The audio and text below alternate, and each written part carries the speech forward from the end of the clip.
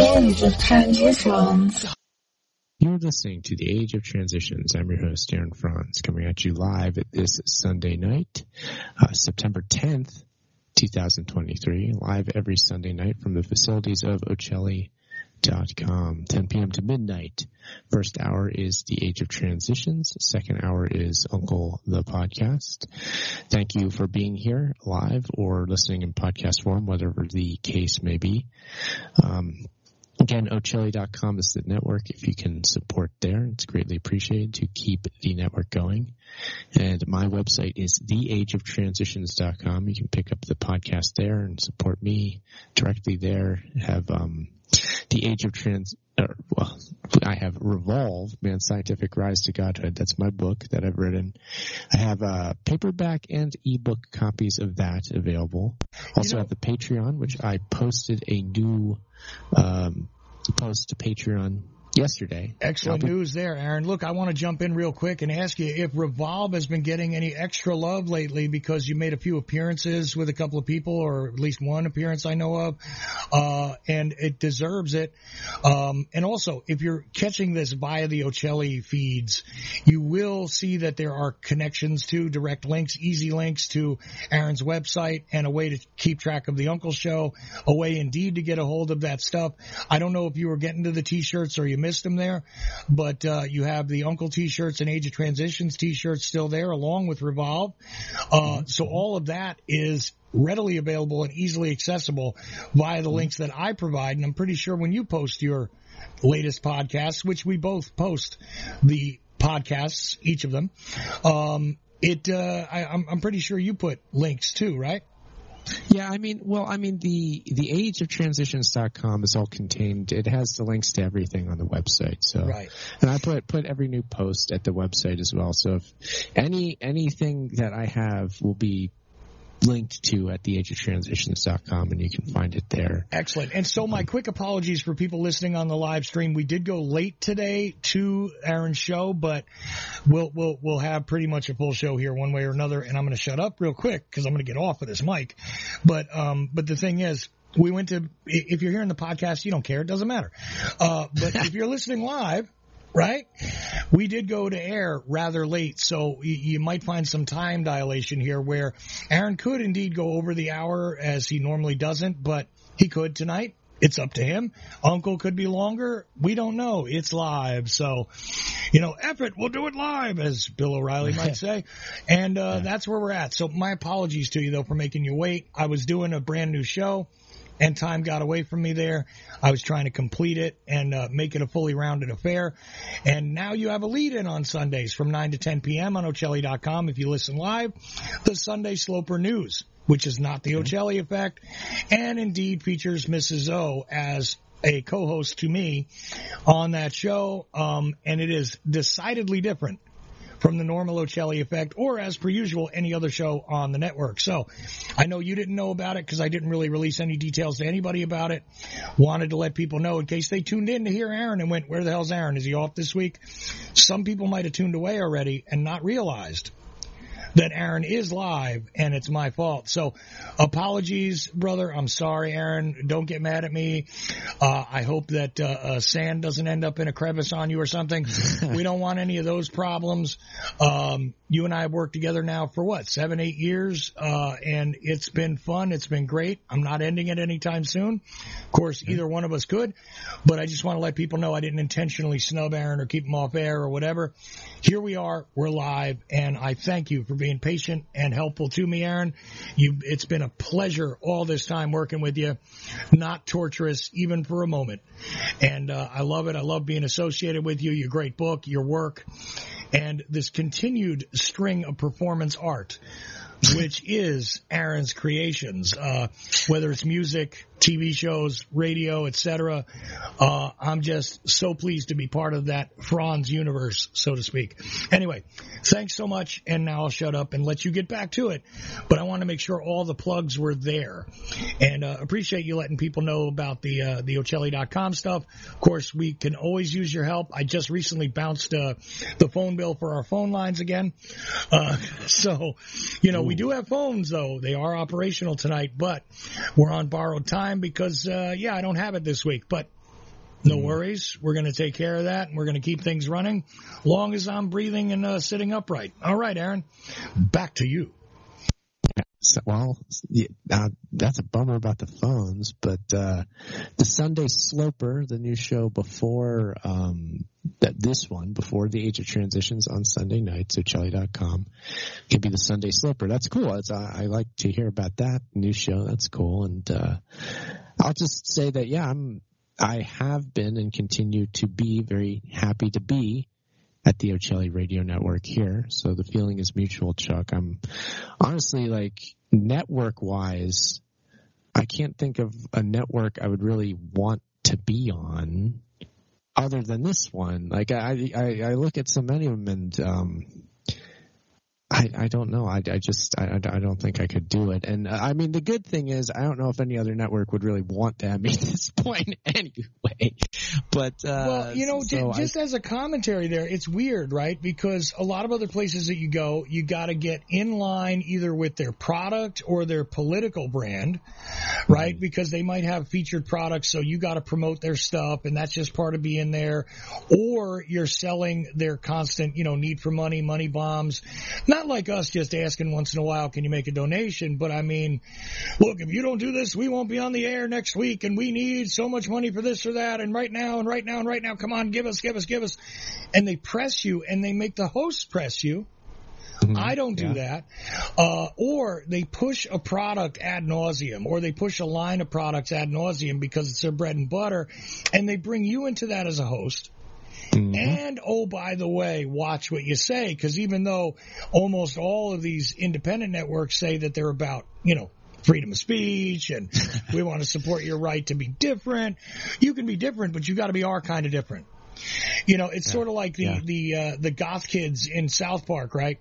Where they're like, hey man, how do I become a rebel outside of society and a goth kid like you? Well, in order to be a nonconformist, what you got to do is drink a lot of coffee, smoke cigarettes, and dress like us. And it was like, oh, so I got to adopt your lifestyle, your look, and everything else, and then that makes me a nonconformist. Mm-hmm. In case somebody doesn't understand the term conformist, it sounds like you're conforming to a pattern. Yeah, it's funny because it's like be a rebel. Don't rebel against us, but be a rebel. Don't hold an opposing political view. Don't look at a news story any differently. Some networks that used to be patriot and freedom based and everything else are now all Trump train all the time. And that's all they are. And other places are trying to sell you, their sticky, licky, bicky, CBD paste product or whatever it is. And that's all it is to it, right? You gotta buy our paste powder and our CBD and our hemp and our Patriot brand supplies and that's what they're about. They're Amway with a radio show. They're churning stuff out because they're on board with one political idealism. You got to be libertarian or get lost. You got to be this or get lost. You got to be consistently on this side of the equation or get lost. None of that goes on here. Which is why we're a little odd. I don't think I've ever told you, Aaron, you can't cover this. Aaron, don't talk to this person. Aaron, no, I won't do that. So it's funny because despite weird, odd complaints and things sometimes, and I talked to Pierce Redmond about this recently, there's no issue of freedom of speech when you're working with me. You do what you want. I might comment. I might tell you my thoughts. But I'm not telling you what you can or cannot do and not even suggesting it like some people did at certain networks. Like, I'm not telling you what to say. And immediately when they lead with that, it's like, okay. I'm not telling you what to say, but here's what I think. And here's what I think you should say. But I'm not telling you what to say. Let's throw just enough mud in that water so you're not supposed to drink it, but I'm leaving you all that the only thing you have as a choice to drink. So mix your Kool-Aid with that muddy water or don't show up next week. And that's the way it is, whether they pay you or don't or make you part of their money-making enterprise one way or another. It's irrelevant. Either get on board or don't, and you have to march in formation. So I love that you're bringing that up, and I'm sure this is not even the topic of tonight's show, but I just figured it was worth mentioning. And again, thanks so much. So let's move on from that and get on to what else is in your mind this evening, Aaron, because I love this. And people can call in. Did you mention the call-in number yet? I don't think so. No, and please use it or you lose it, I suppose. 319-527-5016. Right. I mean, I hope that the call line can exist because I was actually going to have a guest that was going to call in next week, maybe on the Unclosed show. So is the line going to survive, Chuck? I will look one way or another. If somebody helps me, that'll be great. And if they don't, I'll still figure it out somehow. I'll pay for it by next week. But as of right now, my payment bounced and they're giving me the whole look. We're giving you a little grace period here for a couple days, but you need to pay this. So I'll take care of it, but it helps when people help is all I'm saying. And look, you can do that by making a contribution, et cetera. And it's not even that much money. I mean, really, honestly, as I speak, if I had $10 more, I got it covered. But that's what these kind of shortages are. I mean, I run on a razor thin margin a lot of times with many things, and this is not the first time this has happened. But tonight, the phones are working, and you can call in, and Aaron decides how he wants to handle those calls. So I'll just give out the number and hand it back to you, Aaron, now that you've had a sufficient break and breathing room. 319-527-5016 is the network's number and is still operational at this moment. 319-527-5016. That's the number to call, or you can reach out to me. Get on my friends list if you're not already on it, Charles.Ocelli on Skype. I promise I'll add you to the list if you make the request, even during the show. But I won't promise to keep you there if, you're annoying. So Charles.Ocelli, reach out to me on Skype, and you can call in for free, especially international listeners. This is a good idea because even though it usually doesn't cost an American-based person to make a call anywhere in America anymore, 319-527-5016 might cost you money if you're on a different continent. So, you can reach out to us via Skype. And I do have international numbers. If you have special requests and you just have to dial in, let me know. I'll send you the specific international number, but I have like 20 of them, so I don't publish them so as not to confuse anybody. But there are other ways to get in on the show. Those are the preferred methods. 319-527-5016 or Charles.Ocelli on Skype. If you send me a message on Skype, I will call you into the show on Skype. But otherwise, you can be the active participant by dialing 319-527-5016. Now, back to Aaron Franz and the age of transitions. Yeah, we're here. So call on in every Sunday night. The call-in number live again. The Ocelli Radio Network is... Gosh, it's not many of us now, but it's definitely always been sort of a misfit among misfits place, which is the only place I even come close to fitting in anyway. That's my personal history, is I'm kind of always been that way myself, right?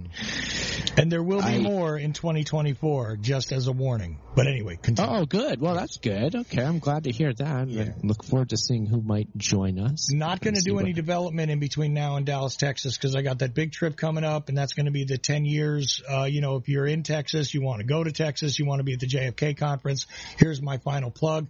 You can meet and greet myself, B. Pete, and a couple other people that are involved in the network there, because we're going to celebrate 10 years of the Ocelli Effect, and thusly, simultaneously, 60 years since the assassination of John F. Kennedy. So during that weekend, during that conference, from the 16th to the 19th, in Dallas, Texas, I'll definitely be there. And if you want to be and you want to meet up with us, B. Pete, myself, Nature Boy threatening to go, other names you would know if you're a listener to the network. I've asked Aaron if he wants to go. I don't know if he will, but there may be a few other surprises there. Mike Swanson is definitely going to be there. Larry Hancock. See some constant guests that have been on my show, stuff like that. Creative Accidents has told me he's going to stop by, so I'll finally get to see him face to face. Jimmy James is a possibility. A couple other people could be there, and we're going to have a special breakout room for the Ocelli Network at the conference. So all that is going on, and just wanted to drop it in there. Anyways, now, even though I said it before, I'm really done. Go ahead, Aaron. Yes, yeah, that sounds like an awesome event. It's something that I wish I could make it to, but it's looking like I'm not going to be able to make it. I wish I would. I wish I could, but I don't think I'm going to be there. It's that's one of those things. But it's unfortunate because I sure would love to go to it. However, again, I'm glad to be on the network because it's a good place. It's a good place to be, and it's hard to find places to go, and I don't really mind so much not really fitting in. It's just sort of the way things are, and when I look at what it takes to fit in, I realize not really interested in that. So, I mean, I can't really be bothered by not fitting in. So here we are, misfit, like, once again. And back at the same old story. I end up surrounded by a bunch of weirdos in a weirdo scene, and I'm the oddball amongst them that just can't get along or doesn't know what to say or just gets disgusted by the whole scene and just wants to leave. It happens every time. And perhaps it's a character flaw in me sometimes. Perhaps it's a good thing. I think mostly it's a good thing, to be honest. I mean, I usually don't think a whole lot of myself, but actually, I mean, giving myself some credit that I think that's actually overall, I can't see doing things another way. And also, my life has been an oddball one filled with unusual choices, to say the least, ones that I don't think, I want to say not many other people would make, but I want to say not really any other people probably would have made the sorts of decisions that I've made along the way. And, some people look back on life and like, oh, I regret this. Why did I do it that way? And if I would have done this, it would have been better. So whenever I find myself in that position looking back on things, I just go, well, yeah, I did some weird stuff. And if I would have taken the more sort of normal position, or if I would have done something that would have gotten me more, so to speak, out of this or that, I don't think it would have been better, actually. I think by doing the oddball choices and going in the different direction, it's actually worked out quite well, sort of. and amazingly, I'm in a pretty good position overall with my life, so to speak, just, getting along, making ends meet and whatnot. It's working out much better than most, I think. So I really can't complain with that. There are setbacks for sure, but they're minor in comparison to, I want to say, most people. So I do realize that. I have a lot of memories of things. When I think about it, I'm like, oh man, I've actually done a lot of stuff. Like, I'm getting to that point where I'm old enough. I'm thinking back about things. I'm like, boy, I have done quite a few things, haven't I? It's like, it's easy to forget what you've done. And then you sit back and you kind of think and go, oh, okay. I did this, I did that, and again, like, for me, it's looking back at the oddball choices, like, okay, I actually did this thing, and sometimes, really, I could count. You can probably count on one hand the amount of people that probably did, or that certainly would have done things in my situation, and again, strange, unusual sorts of things, but at the same time, I think I do a pretty good job of portraying an average person in my day-to-day life. So I'm pretty good at making that work somehow. So I've got a lot going for me. I am not complaining. Things are pretty cool. And still doing this show after all these years, that is something a little different. It's not typical to see people in this venue, in this making material such as I do, the sort of material that I make. Not many people do it for an extended period of time. But first of all, that's the case. Most people kind of come and they go, which is completely understandable. And there have been times where I have asked myself, well, would I have been better off if I would have been in that group? But then I come back to the answer of no, I think this has been the actual right choice. The one that, again, few people would have made, that very few people have made. And the exact way I've done it, I know that I've walked my own road, and I have my own show, and I certainly present things in a unique way, and what it is that I feel is important, and the conversations I like to have, and just the topics I know are unique and unusual, and just unique. I'm doing something unique, and so that's good.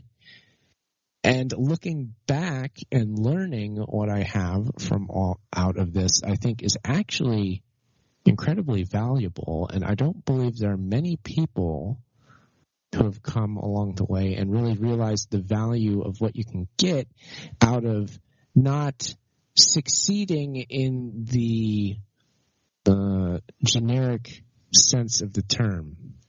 Like, okay, say you have a podcast radio show. Success would be measured on any sane scale by numbers of your audience numbers. What's your reach? What's your audience? How big is it? How many people are listening? That's one thing. But also, like revenue that you're bringing in. Okay, have you been able to make this into a living, right? Have you parlayed this, interest that you have in this hobby, so to speak, into a career? I have not. This is not a career for me. I mean, I sell the books. I bring in money through the Patreon and the shirts and the little stuff here and there. And I keep the operation going with the money that comes in, but by no means am I living off of it. I never have. I have a day job. So you could look at that, and you look at the numbers, right? If I'm playing the numbers game, if I was purely doing a numbers game, I mean, I'm an abject failure. I have lost. Breaking even is not succeeding. You are now homeless. You're useless. Just stop doing what you're doing, right? I failed. If that's the template that I'm using, which it isn't, because again, I'm a freak of nature, and I don't care about a lot of things that most people care about. Now, do I want to be able to live and sustain myself and have income? Yes. As I mentioned before, day job, money coming in. I'm living. I'm making my way. I'm okay. I'm good. Everything's fine. Am I doing it on this? No. Does that bother me? No, because I actually have a lot of freedom. Again, I'm on a network where I can say what I want to say. I can do what I want to do. Chuck doesn't bother me. He doesn't have an agenda for me to subscribe to. I think it's taken for granted. A lot of people on the other side, not behind the microphone like I am, but sitting in front of a pair of speakers. I think I honestly, I want to try to help the people in that position, like the audience, the consumer of media, in just being informative, and doing so from my position, because I've been doing this for a while, and I've seen enough to see what the problems are. And yes, there are, Chuck was hinting at this earlier, there's networks that are problematic because honestly, they're just lying to you. They'll say this is where freedom of speech reigns. This is where we're blasting against the mainstream media and all their lies. This is where you get the truth. That's the general tagline, right? You've heard it a million times. You've seen it everywhere. Everybody says the same general thing. They're telling you the truth. The mainstream isn't. Okay. We get that idea. I can tell you that a lot, not every single network, but I would venture to say most have some form of agenda. And we were hinting at that earlier. Sometimes it's as shrewd and benign as they want to make money. and they're playing the numbers game, and they're like, okay, we got to find advertisers, or we're bringing revenue on this. We're selling our own products, so we got to figure out a way to do that. And they're doing that, and they've succeeded in doing that, and they'll just, to support the bottom line, they just make material that does that, and they don't really care either way what they're saying. They're just looking up, again, they're using the analytics tools, like, okay, what is the analytics telling me everybody wants to hear? They want to hear this? Okay, fine, we'll make shows about that. A lot of people are doing that. Is that telling lies? Is that willfully misleading the people? Or is that just being a jerk? Is that just being somebody just like, I mean, how do you judge that? They're telling you they're telling you that they're like these crusaders for truth, but what they're doing is they're just like compiling a bunch of stuff for clicks and for views and for making money, just like everybody else is doing. What comes of that? What good comes of that?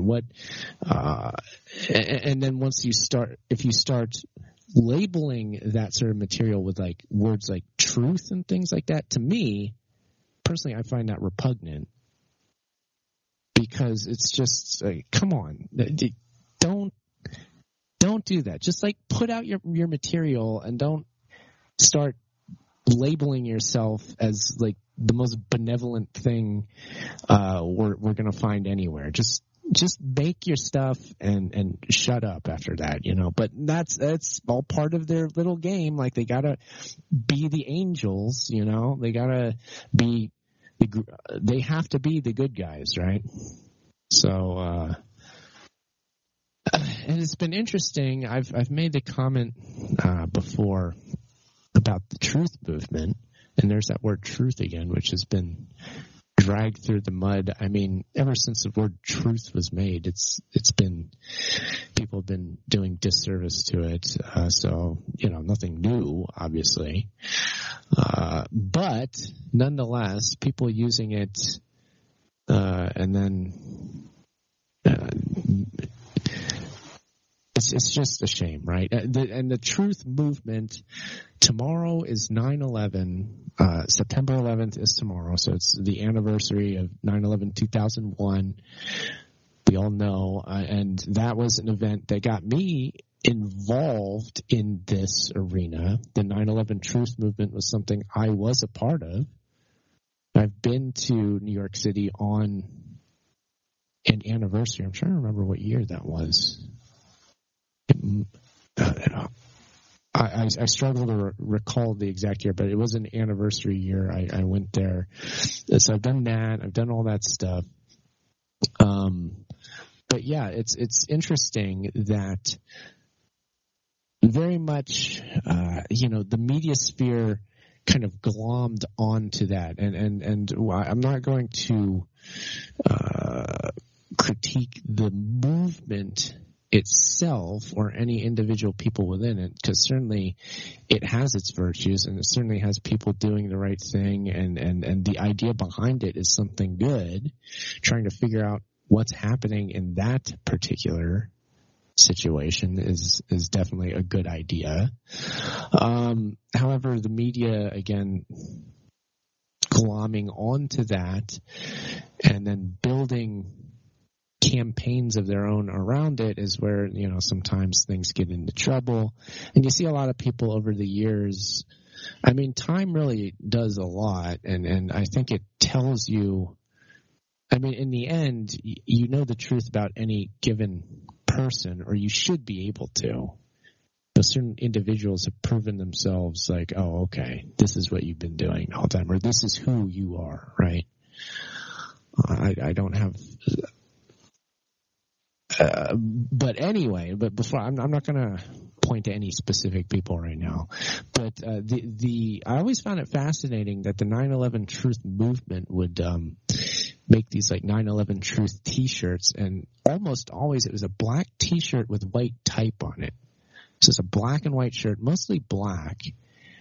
And then really the color of the movement was like, we wear these black shirts, right? So black being the color of in this case, a virtuous movement for truth, right? I always found that kind of fascinating. And you could say that this gets into like being very superficial too. It's like, well, white isn't always good, black isn't always bad, and it's stupid to like get into that and blah blah blah. But I always kind of found it fascinating that the color black was used, and that over time, certainly people have proven that the dark side, so to speak, is something that they're on. Honestly, a lot of people,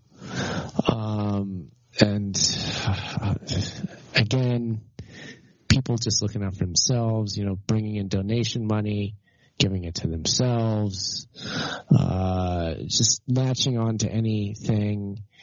And all sorts of stupidity involved with the truth movement, like just the idea of getting attention for attention's sake became a big thing and a big Achilles heel of that movement early on. It always made me very uncomfortable, all those what were they? The confrontation videos, where it's like name the famous politician or head of the Federal Reserve or some former presidential somebody's former like Secretary of State or whatever. Like you name the important political person or even business person. What do? You confront them with a camera where they're doing an event. You do it on the streets, and you just go, "Who did 9/11?" And you just like yell stuff like these 9/11 truth talking points at them. They just go, and maybe they respond to you, or maybe they just like keep walking. And then you post the video to YouTube, and you act like it's some kind of victory. Meanwhile, there were probably like 100 other things that you could have confronted that particular person on that would be more relevant to them and the actual horrible things that they have done in the past, because there's all sorts of people that they have confronted, and they just ask them something like, do you know about World Trade Center Building 7? It's like, why are you asking this guy? Why are we asking like Newt Gingrich about World Trade Center Building 7? Why aren't we asking him about his Age of Transitions essay that he wrote in the year 2000 and specifics from that, which are very fascinating, and they have to do with transhumanism. Of course, transhumanism is in vogue in the alternative freedom fighter realm now too, because it's part of this whole thing, and people are just immediately up to speed on the entire topic, and they know everything about it. So I should probably just stop talking about it, because they're going to tell you everything you need to know. It's going to just fit right in with whatever it is they were already saying anyway. So that's exciting. That's good to see people talking about it. And personally, for me, I am happy to be on the sidelines. They can have the little spotlight. That's good. I'll keep having my small audience and doing what it is I do.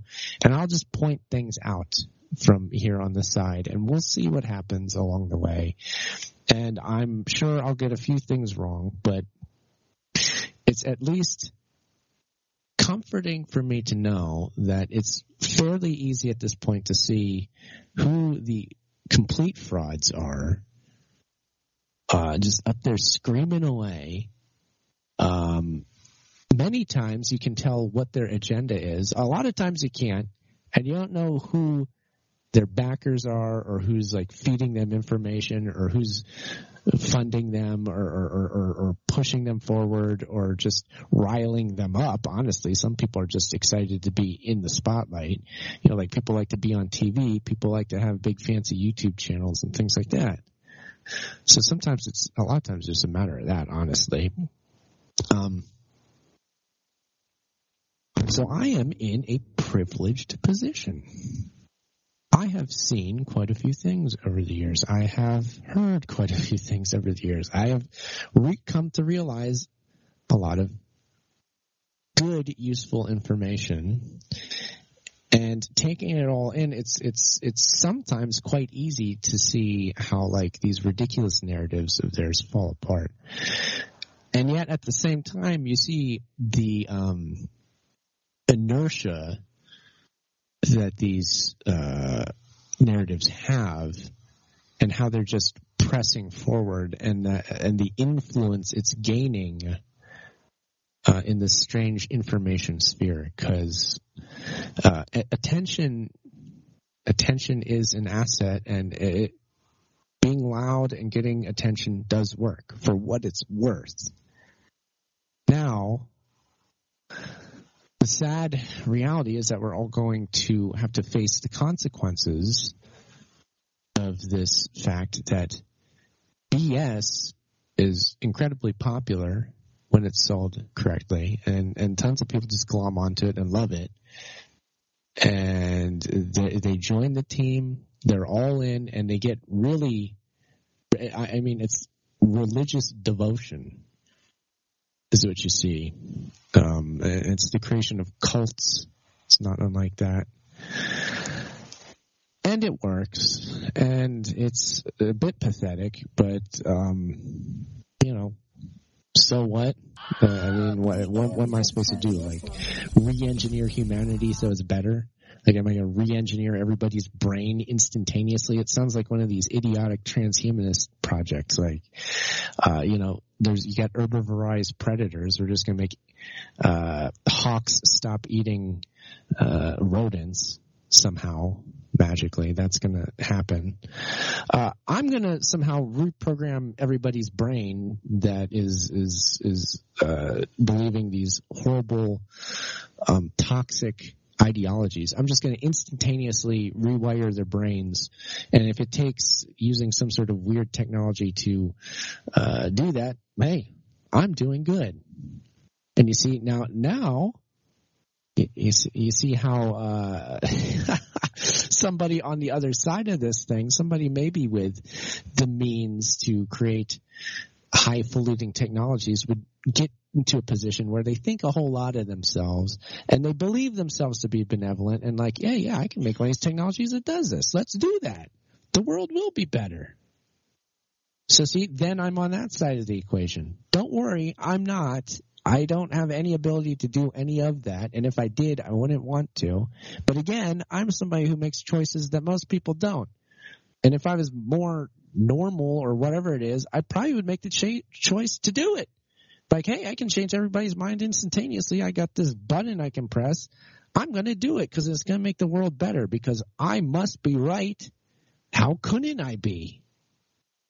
Right? And so I would go ahead and I would do that. But don't worry, I'm not, and I won't. Please don't thank me for that. It's quite potentially an indicator that I'm defective as a human, right? And if so, I say good. The world might say bad. But, the point I'm trying to make here is the world says a lot of things. They're saying a lot of stuff out there. You might want to be careful what you listen to, or who you listen to, and what you believe. That's kind of the point I want to keep hammering home, I guess, every week. Because I think it might be the most useful service I can provide at this time. I think maybe, if nothing else, maybe these shows are like public service announcements, for what it's worth, just from one guy and one guy's observation, doing weird stuff his entire life. So throughout a life of weird things, this is what I've come to think and to realize. Take it for what it's worth. You don't have to listen to me, because ultimately I don't care if you listen to me or not. I'm not always going to be right. I can't be 100% right. But I do know that there are a lot of people that seem to pretend that they can do that, and that they do that. And probably those people are the ones you have to watch out for more than anything, is that sort of thing. Because one has to wonder what the source of that confidence is exactly, right? What is it? And then there's a lot of potential correct answers to that question. Any given case, one of those is your answer, and just take it on a case by case basis. We're not painting with a broad brush. Maybe it sounds like I am, but if I am, I'm sorry. It does really come down to individuals, right? Oddly enough, and sort of that's kind of an interesting thing that's popped up in this movement, so to speak, is how do you advocate for the freedom of the individual? How do you actuate yourself as an individual? How do you attain liberty, freedom? How do you live a free life where you self-actualize yourself, right? A lot of that just sort of general sentiment is there in the background as far as I can gather throughout these years. It seems like that has been like kind of a big push. It's like, how does the individual stand up to the corrupt system, right? How do you do it? How do you stand up for yourself? How do you be yourself? How do you protect yourself and those immediately around you? How do you do that? And so it is that individuals have made their choices, and if you are able to kind of look at any given source of information, and I would say try to be impartial, right? Be impartial about any given person or any given outlet. Take in everything that they're telling you. Take in what they got, whatever their little message is, and pick everything apart. Check to see if there's holes in what they're saying. Check to see if there's contradictions. Everybody's going to contradict themselves a little. It's kind of impossible not to. But if it's glaring, and if there's like these 180-degree turns like all the time. If we're saying one thing and then we do the complete opposite, even a couple of years down the line, you might want to ask questions about that, because you see that over these years, I've seen a ton of that now. Just like the complete 180 of so many things that were at one time integral. And now we've just completely reversed course on these issues. And that's a huge thing for me that's made me go, okay, what? Why did we change the script, or what was the script rewrite on this one? Case in point with 9/11 Truth. This is good. I mean, certainly this applies to that. Is Muslims, right? Islam, just the general view that we have here in the West of Islam.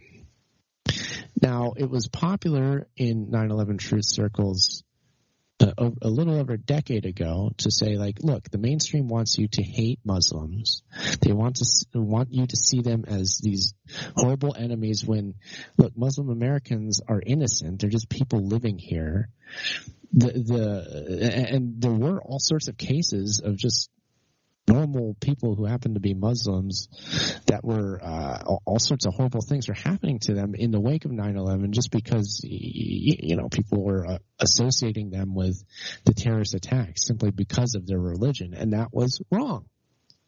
I still believe that was incredibly wrong. I think that's a horrible thing, but and at the time, the truth movement as a whole seemed to go like, look, this is what the mainstream wants you to do. They're dividing us. They want you to think all Muslims are evil. It's ridiculous.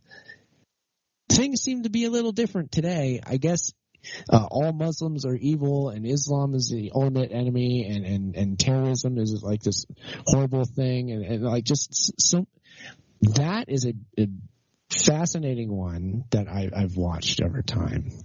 Where the more mainstream right-wing kind of take, the mainstream right-wing take from, say, just after 9/11. We know what that was, which became the mainstream take of everybody, really, by default.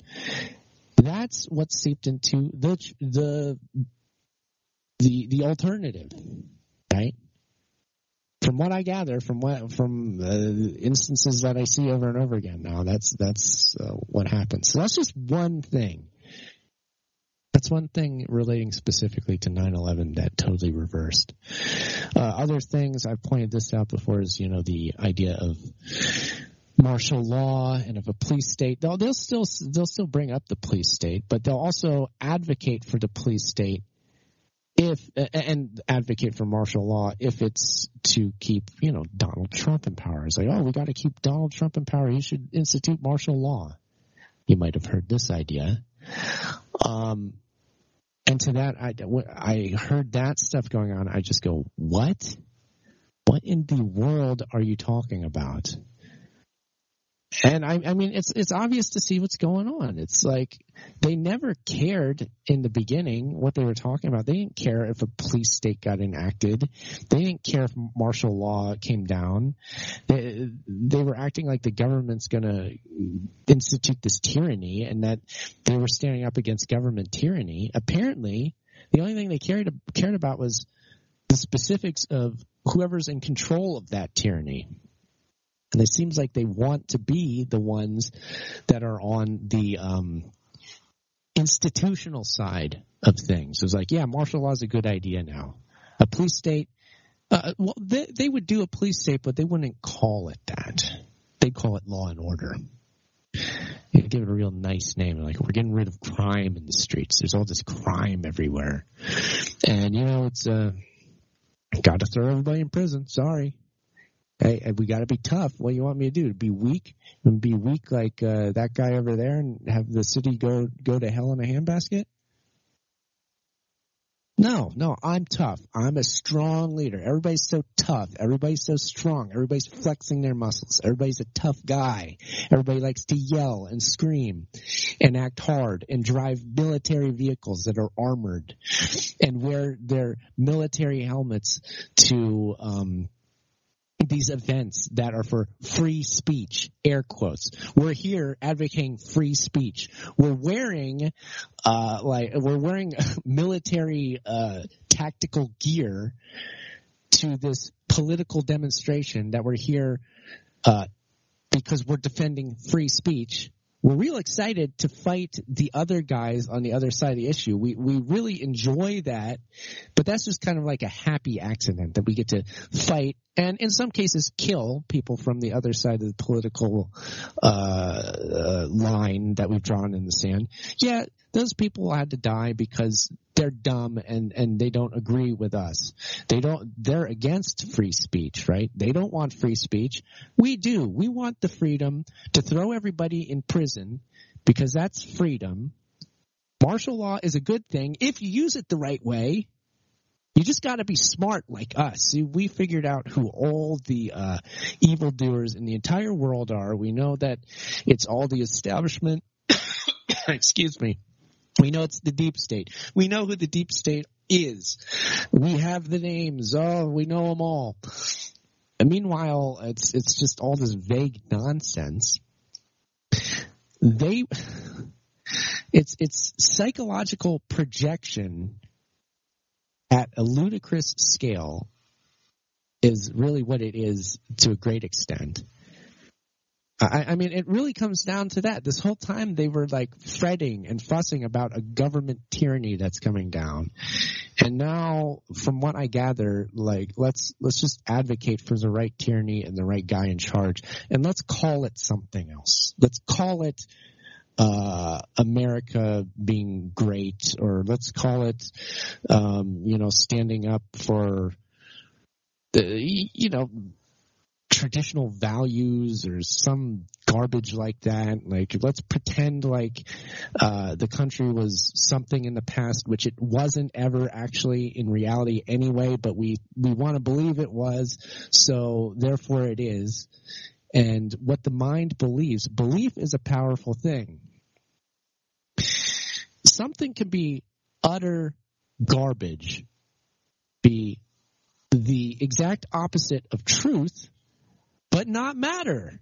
If everybody believes the opposite of truth and they build a world based on those ulterior motives not being true, but they absolutely believe it is true, what happens? I don't know. Why don't we just go ahead and find out? It looks like a lot of people are really excited to do that. Well, and I say, enjoy yourselves. Have your world. Take it. It's fine. I will make the oddball choice, as I always have, to kind of take a step back and say, you know what? If that's what you want, if you think you're going to get if you think you're going to really get something out of this, just go ahead and test that theory out, okay? I'll be here observing the whole thing. Whether I make it through to the other side, I don't know. Maybe. You might find I get a bit annoying after a while and you have to get rid of me. If so, if it gets to that point, then I'll say good, because I don't want to. I have a pretty good inkling where your experiment's going to go. So you take it and just ruin everything and have fun doing it, because I'm not going to do it with you. I'll choose the other option if you catch my drift, and I'm more than happy to do that, and I will do that. And that's I made that decision long ago, and I'm sticking to it.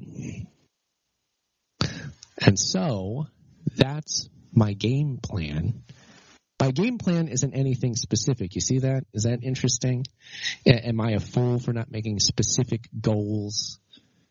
The world has told me I'm an idiot, and maybe I should listen to them sometimes, but usually I don't really listen and I don't really care. Again, character flaw of me. That's why I'm doing this, what I'm doing now, is because I have that character flaw. I don't care. I do not care what you say. I don't care what you're doing. I'm basing my projections of the future on all of the evidence I've been able to gather, and things don't look good from my point of view, but you think it's awesome. So you just go with it. Just go with it. That's what I'll say. So I will be here. The Age of Transitions will continue as a show. Sometimes I'll call out specific people and tell you how ridiculous and just how outright liars they are, and how they're the the Pied Piper is at it again. Sometimes I'll do that, but more often than not, I won't name names. Honestly, I feel like people should be able to figure that out for themselves. But where it really has to be done, I will. But I'll keep that to a minimum, to be honest. Should we have not learned by now? Again, but I consider myself in a privileged position. I'll come back to that point. I do think that privileged position, in that I've seen enough, I've done enough, I've been part of this scene for long enough that I know a lot of the ins and outs. And overall, it's an utter dump. That's my overall take. Now you go out there and you do what you want, you listen to what you want, you take in what you want, you make what you want. The people on the side of the microphone like me, I'm for freedom of speech. I'll bet at some point you'll say I'm not, but hey, you go and you say what you want to at that microphone. Because with each passing word, the truth becomes more apparent to me. I don't know how many other people have gotten the point yet, but I hear you loud and clear. So keep talking. Keep talking. I'll be here listening, because honestly, I like listening more than I like talking. So it's kind of ironic that I have a show where I have to talk, but here we are. Anyway, I will continue listening and gathering the required evidence for what may amount to nothing in the end. But I'm gathering information nonetheless, because that's what I do. We'll see what comes of it. We'll see. I'm honestly not worried at all. I am not worried. Things will work out as they do. I don't need to be anybody's dictator. Not interested in it. But maybe I ought to be. Maybe I'd be a little better off. That's what they're telling me. I don't know. Whatever. Who cares? It doesn't really matter. But we're coming up on the end of the show. We're coming near, and I think I actually made it to an hour's amount of time here. I ended up saying a lot more than I believed I would, because I didn't know if I even felt like saying anything, but guess I did. Anyway, this is the O'Celly Radio Network Sunday nights. This is what you get. New show before the Age of Transitions, and then we've got this, and then we've got Uncle the podcast. So do keep listening there.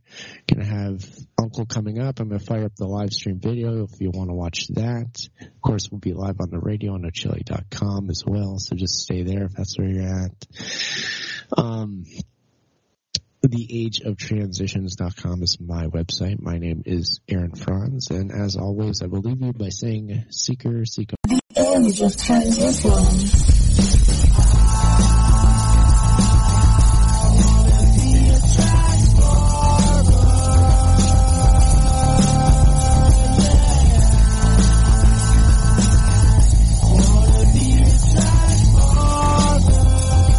The O'Celly.com radio network.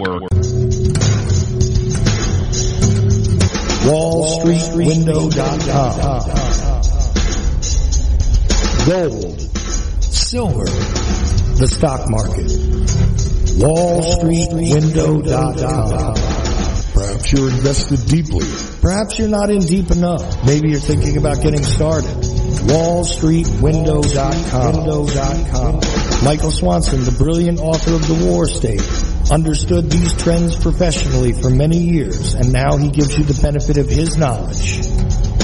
WallStreetWindow.com. Go there now. Go there now. Go there now.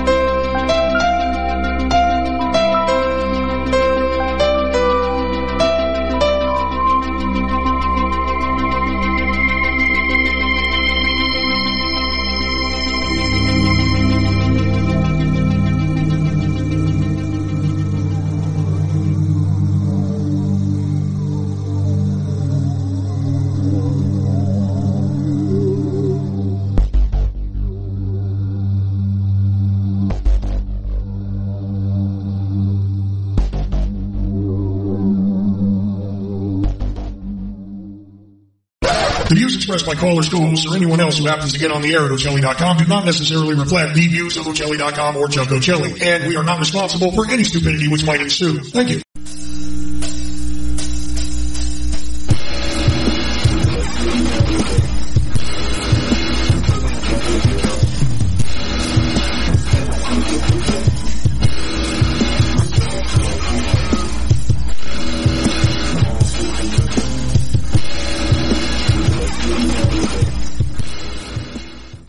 The Ocelli.com radio network. Date's face. You give a poor man a fish and you feed him for a day. You teach him to fish. You give him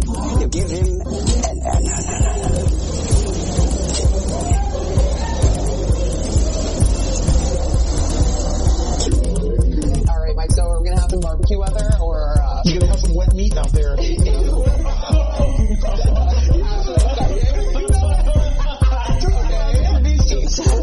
oh, that's gross. That thing that says hyperlocal forecast now.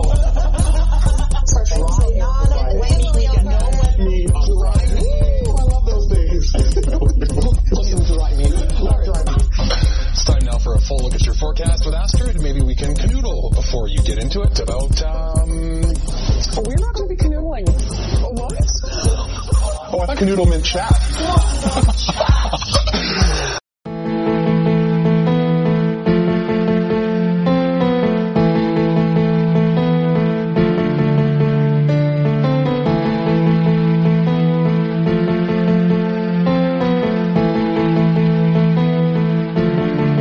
Revelation through conversation. Ocelli.com. Warning. This is a Menacing Podcast. Code Red, here we are. Pick up your iPads, your cell phones, and have me and listen to Uncle the Podcast. Watch out. If you're sitting down for this, or if you're standing up, you better get ready for this, because it's gonna hit the eardrums. Uncle the Podcast. You are listening to Uncle the Broadcast. My name is Aaron. I'm the nephew-in-law. Here with me is the star of the show, Uncle. Hello, ladies and gentlemen. We are 309, I believe it is, tonight. Sounds right, Uncle. And so we have calls going crazy. Yeah, check it. It's Let's crazy. roll 'em go. It's wild always on a Sunday night, Ocelli.com. You can call in when we're live on the network, 319-527-5016, or Skype, charles.ocelli. You type him a message on Skype. Type a message to charles.ocelli. He'll bring you on the show, or call 319-527-5016. We're live with Uncle the Broadcast. What's going on, Uncle? We have, Some cool? we have some bad news there, Psychic.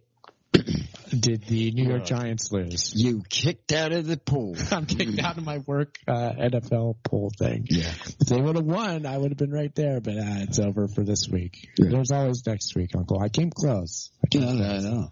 I did remarkably good. If you listened to me for a little bit on that first game, you might have been in the money. Yes, it's true. Right. It's true.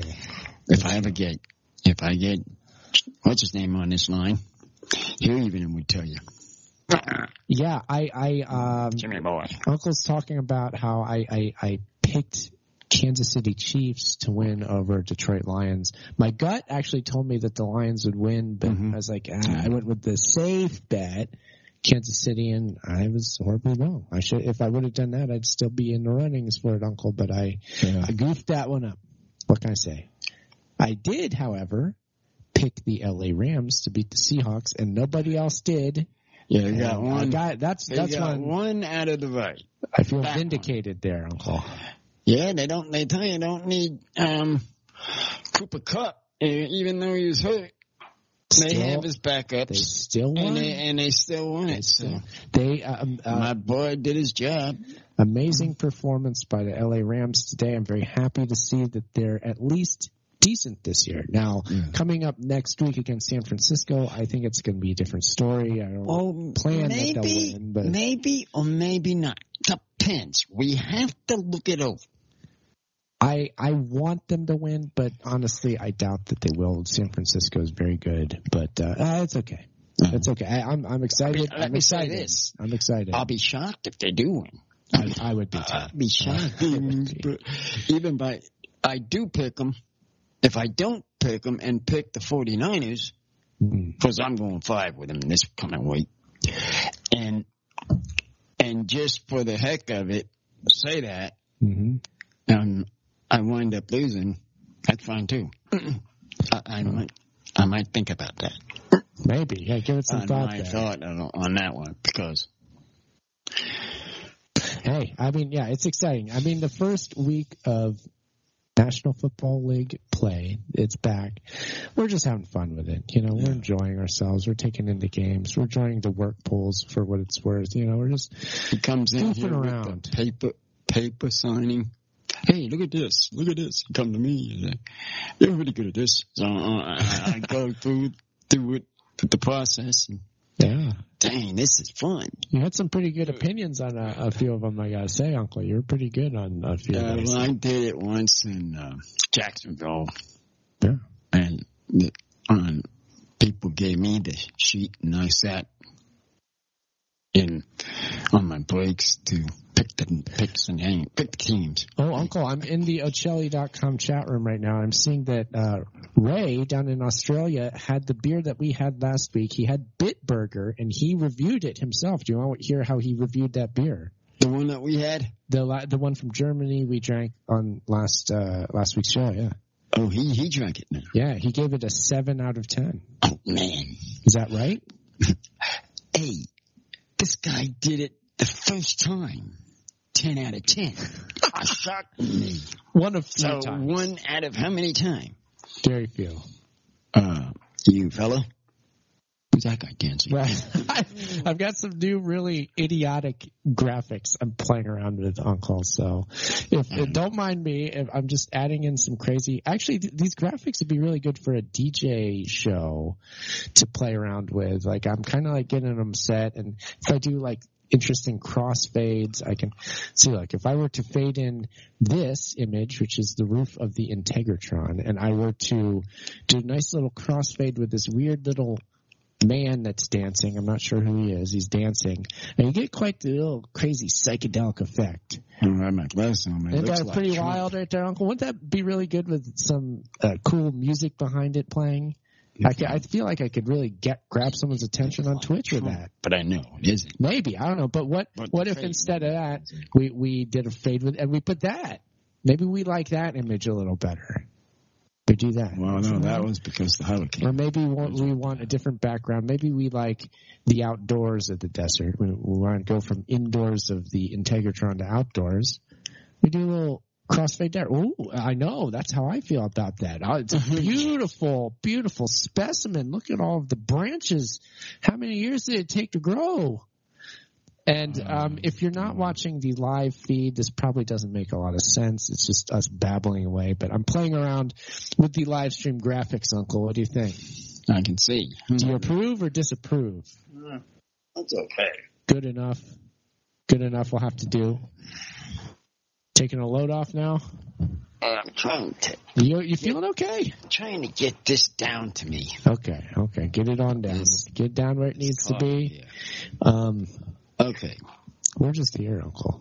We're just here making a show. Well, here we are on the show, and who have anyone call on the telephone? Yeah, call it in. Call it in. 319-527-5016 or Skype, Charles.Ocelli. Send him a message. He'll bring you on. Oh, Uncle, why don't we talk about the desert and our little trip out there this week? That was kind of cool. Oh, yeah. Remember that? We had to go. We went Friday. Mm-hmm. We did. Me and him went Friday. We did. And she, of course, was working at home. Yes. And so it was just us. We had cleaned up for the next guest. Yes, we did. Things are going pretty well with all that. It is moving along, I say, that desert house. Not bad. Well, we'll take it. They got some booked this coming months. This month. Yeah, we got bookings. Months. Yeah. Upwards, they got September booked. I don't know about October yet, but it's looking pretty good overall. But yeah, anyway, we were out there and we had a wildlife encounter. You want to talk about that? Let's talk about that crazy thing. We had I made a mistake on my video. First of all, your video. What, on Instagram? Yeah, on my Instagram. What was the mistake we made? She isn't scared of that. But it was the other thing. I was confused. But what was the video? Because I think a lot of people might not have seen the video actually.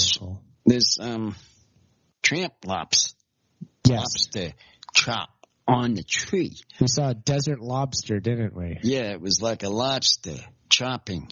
Kind of like that, yeah. And he was like kind of like plain white. Plain white lobster. Completely white.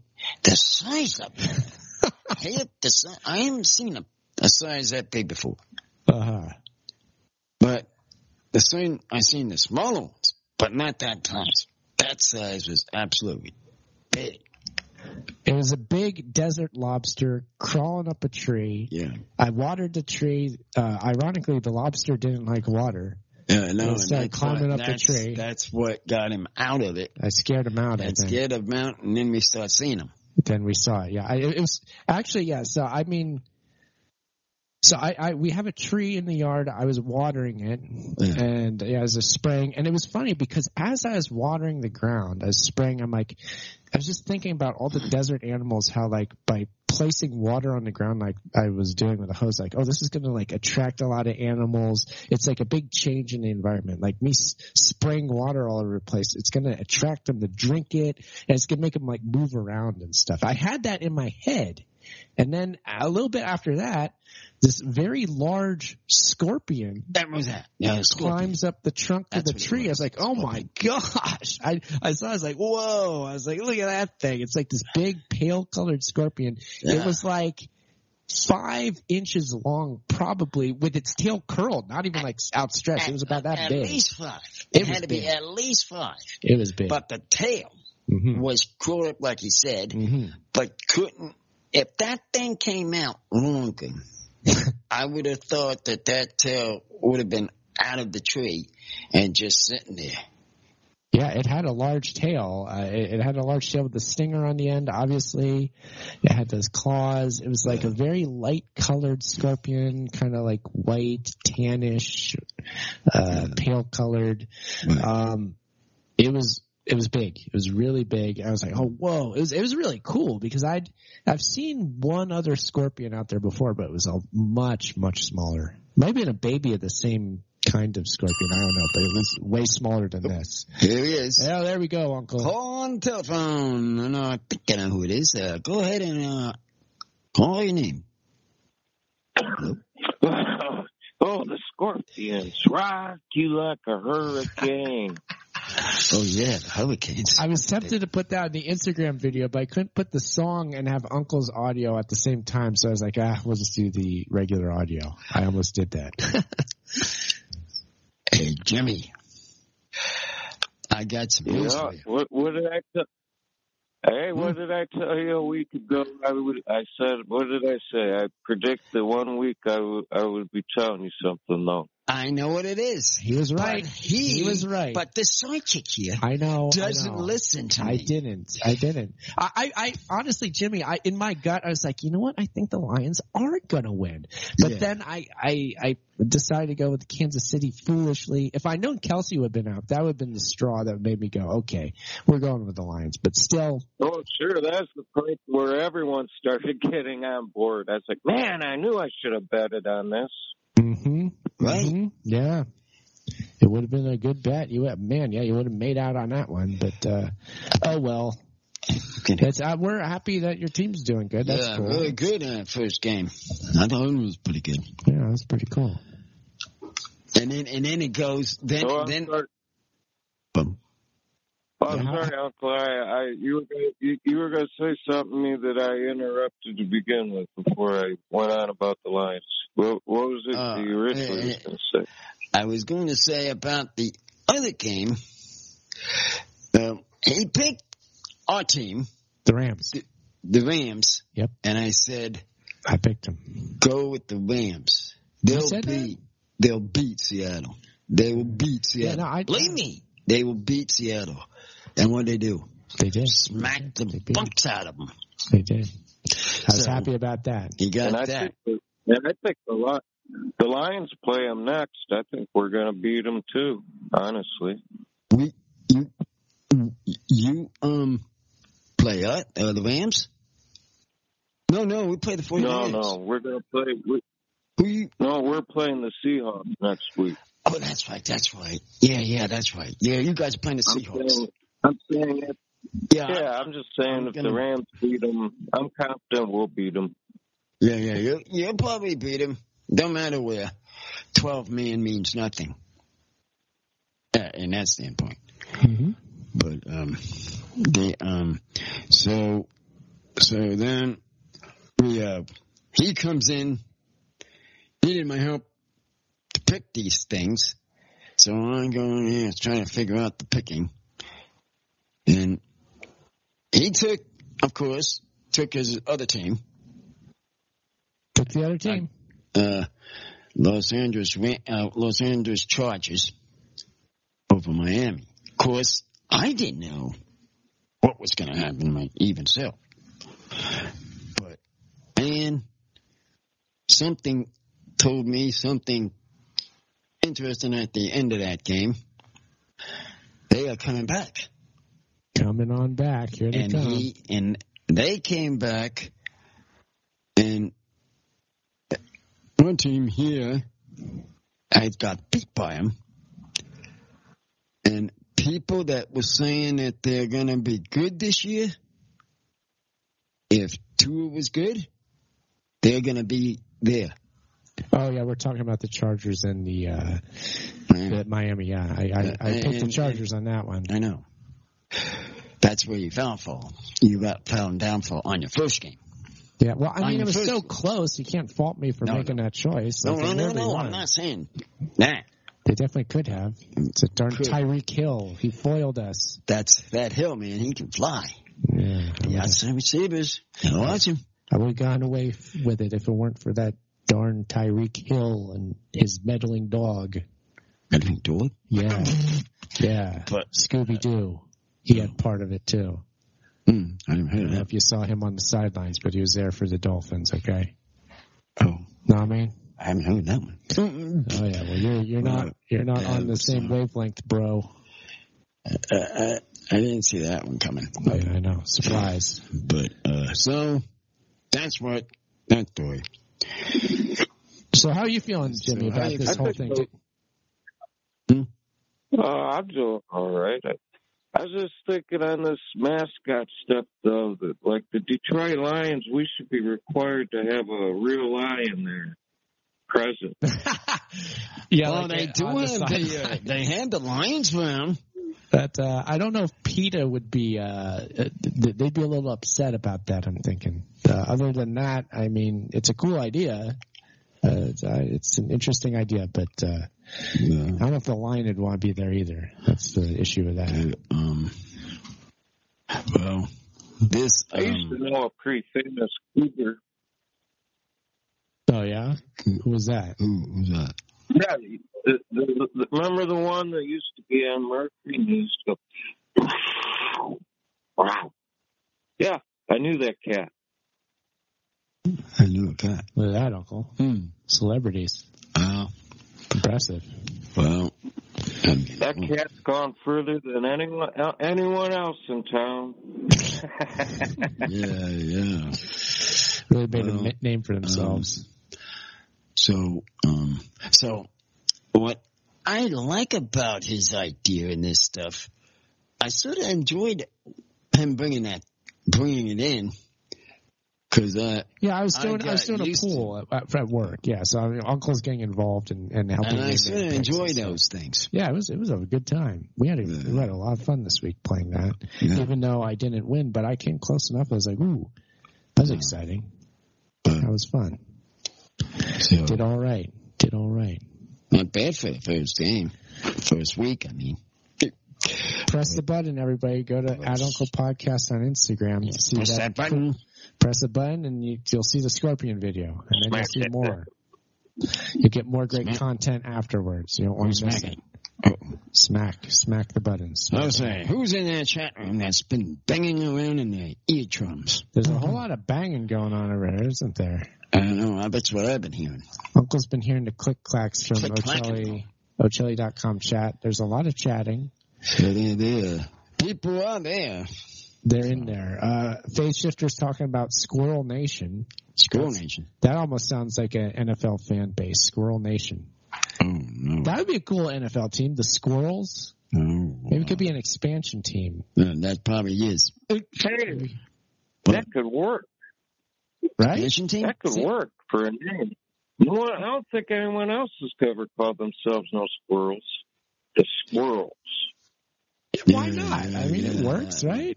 I can see it. A squirrel can be kind of tough, They're kind of scrappy little things. Ed wouldn't mind it. Yeah. His boys be doing that. Could be a cool team. Something different. Don't mess with us. We're not. Oh, yeah, you could go all sorts of, the goofballs in the stadium could be like, the nut heads, and they could wear an acorn on their head and act like kooks, and, this is the nut zone, or, something like that. Yeah, come on, everybody. How do you not think of this already? Yeah. Get on it, NFL. Some city that doesn't have a team. We're giving you the idea. You may take it and run with it. Yeah. They can win that, though. Uh-huh. So now, bottom of the string, since we're on that same boat, riding around, the big Monday night game is going to be very, very interesting. Yeah, it's Buffalo and New York Jets. That is going to be wild. But I picked Buffalo. I know. Even though you're out of the program. Yeah, it doesn't really matter, but it don't matter anymore to you. For some reason, I still want to be right, because being right is so much fun. We'll see. Isn't it great? Yeah. So, what do we have on our listening show? You know what? I'm trying to get some guests lined up. Actually, we should have one next week. I've got a guy that wants to come on next week. So if everything works out, we should have a guest on here next week, Uncle. Yeah. So you're actually looking for a guest? We should have a guest next week. So everybody, be sure to listen in on Ochelli.com next Sunday night, 11 p.m. Eastern, and you will be blessed with a wonderful guest spot on Uncle the Broadcast. We will get some equipment. Well, they're going to call in. They're going to call into the show. It's a call-in guest. But yeah, actually, we're hoping to work on some in-studio guests too. And for that, I should get some new equipment. Who's it at you? What was that? What was that? Sounded like a little accidental button pushed on my part. Sorry. Oh, you shooting butt. What are you shooting buttons? It's a button. I didn't say you with a button.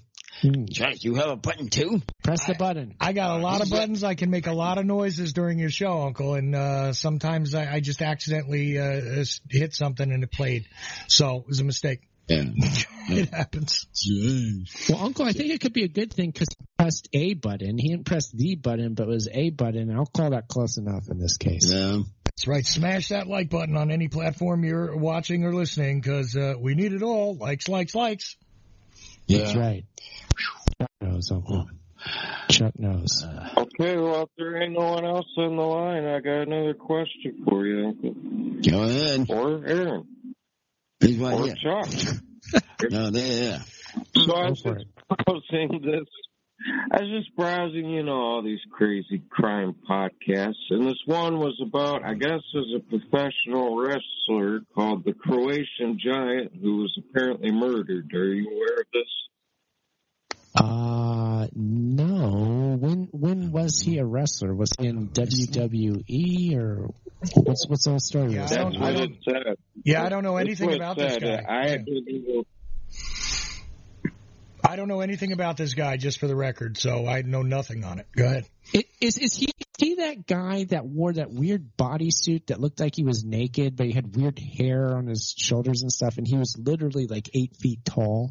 Was he that guy? He's like huge, absolute like giant guy. That sounds right. That sounds right to me. But okay. I haven't listened to the podcast yet, but he was definitely WWE, and okay. It sounds like the events took place like in the early 2000s.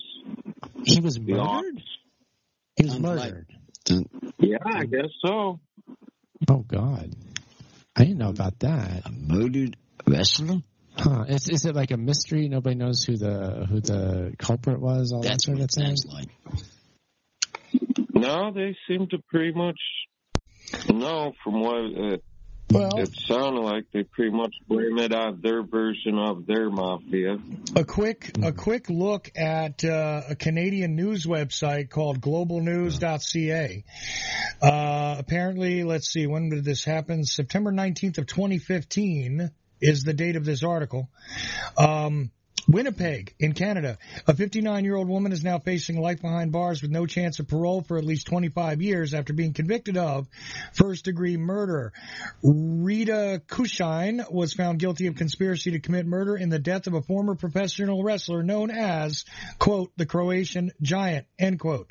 Ivan Radokaj, okay, which is spelled Radocaj, 43, was killed in 2007. Cushing testified in her own defense at trial, claimed she didn't know about the plan to attack him. However, the Queen's Bench Justice did not buy it. Cushing's son, Donald, Richard, and 3 others have already been convicted for their roles in the murder. So apparently, this is something that happened in 2007. She was convicted in 2015. And that's the way the official story stands. Now, is there a conspiracy or whatever else? It doesn't mention it here in the general Global News article. I'll put that link in the chat room at Ocelli.com, by the way, just in case anybody else wants to look at it. Okay. I'm still trying to figure out who the Croatian Giant is. Yeah, there's pictures of him in the article. I'm just saying. But he doesn't look familiar to me at all. I don't remember this guy from anywhere.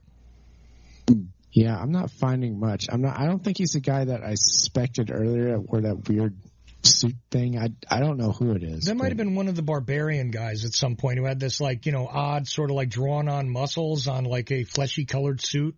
Yeah, that. Yeah, I think that I'll look it up, but I don't know, something's ringing a bell in my head like he was some kind of barbarian, not barbarian like Road Warrior Barbarian, but another guy like the Barbarian or something like that. And he was extra big, and he probably didn't last long. But this guy I don't remember at all. Croatian Giant. I don't either. I don't remember him either. Uncle, did you ever see the Croatian Giant? Maybe you saw it. No.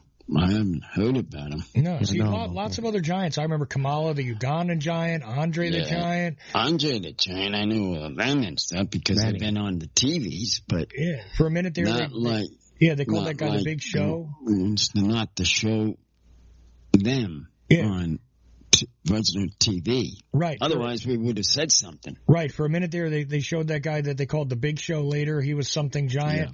Yeah. Even Big John Studd at one point started calling himself the Giant John Studd. Although he was not as big as Andre, and that was his big rivalry. And his whole gimmick for a little while was, we'll pay you $10,000 if you can slam me. Remember that? $10,000. Yeah. That was Big John Studd's gimmick or Andre the Giant's gimmick? Oh, Big John Studd's gimmick. Big John says it is. Okay. Yeah. I remember hearing stories about Andre the Giant really disliked him, and he would beat up on him pretty bad.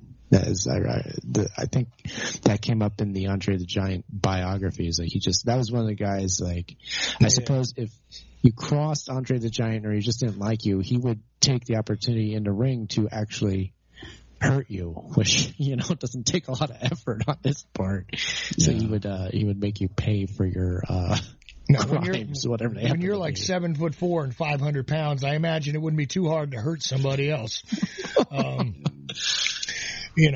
about that. That's 2 of me, weight wise, and you got to add another foot.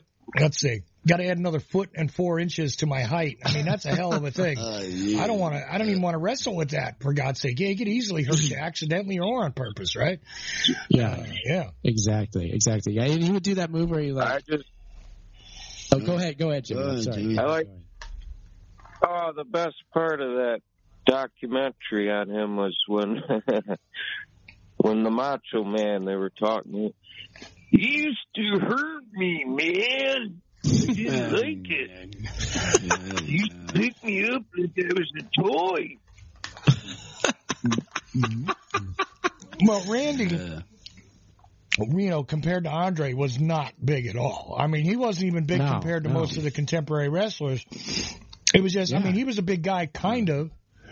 Yeah. But Like, not when you start getting into the 7-foot range and well over 300-pound range, he starts getting dwarfed. I mean, Randy was a little small, even though he had all those skills and he'd been from the wrestling family, the Papos and all that. So I could imagine Andre throwing him around like a rag doll. Oh, yeah. I mean, Hulk Hogan made him look very tiny. He was definitely, as far as wrestlers go, not very large. Yeah, and Hogan, I think, his official measurements are like 8 inches. You guys just got to see one live. If you haven't. Oh, in a band. But those something. To see one live, you all will flip out. Yeah, it'd be cool. That'd be fun. I have, and be fun. Coming out, coming out, kind of stuff this guys do, and this is on bum television. Oh yeah. Well, but Uncle, I saw Andre. Wow. I saw Andre live in Asbury Park, right there at the convention hall. Huge Andre was. He was shaking, touching your hands as he's going through, right? And like, I'm not a small guy, as I've always said. I mean, I'm not a giant guy at all. I'm 6 foot tall. I got fairly large hands. I stuck my hand out, try and get the little touch or a little shake on his way through. And my hand just like disappeared. Like a toddler's hand disappears in a grown man's hand, like, in Andre's hand. I was like, wow, this guy's huge, man. He had mitts. See, I told you, it's seeing, like I said, Chuck, it's seeing somebody live in itself. Mm-hmm. You just go, you try to find a ticket, you go to these things, and boom. When I saw that one time, I went with my friend, and we both went in, and boy, and there was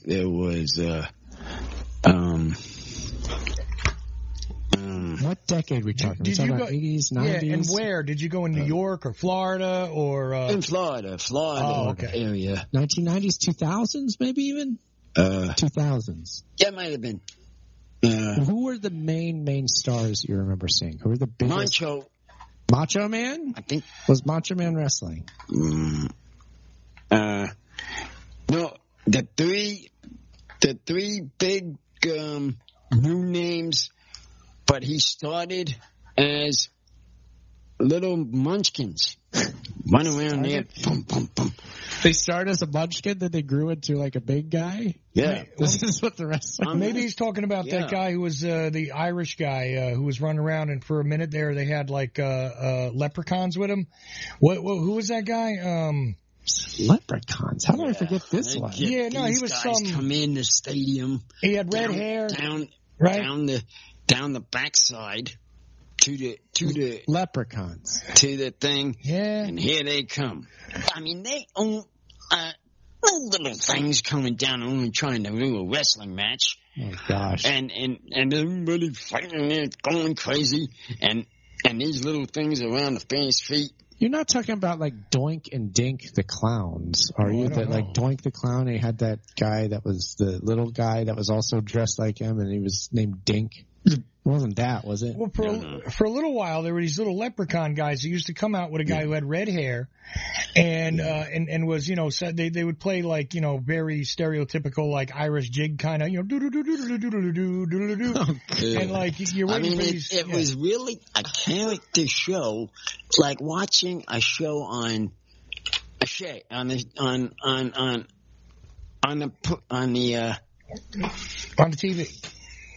On the stage. Okay. And it's like one of them. Yeah. And he comes down on, start talking about in the ring.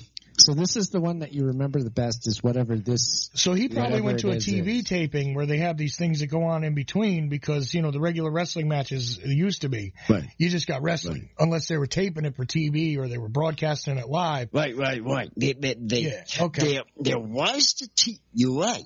There was a TV. So there were cameras taping it from the TV. Right. In this, and we're sitting there live watching this. And all the people that are on the TV watching this is how they do it. It's very, very complicated. So was it like a Monday Night Raw or Thursday night event Something that like was that. nationally televised? Monday Night It Raw. was. And Okay. they probably had Monday Raw. It was. And I think he's trying to tell you about the big screens that are inside of the place while you're sitting there, because you can actually look up and there's like a big screen so the people in the nosebleed seats can actually see what's happening.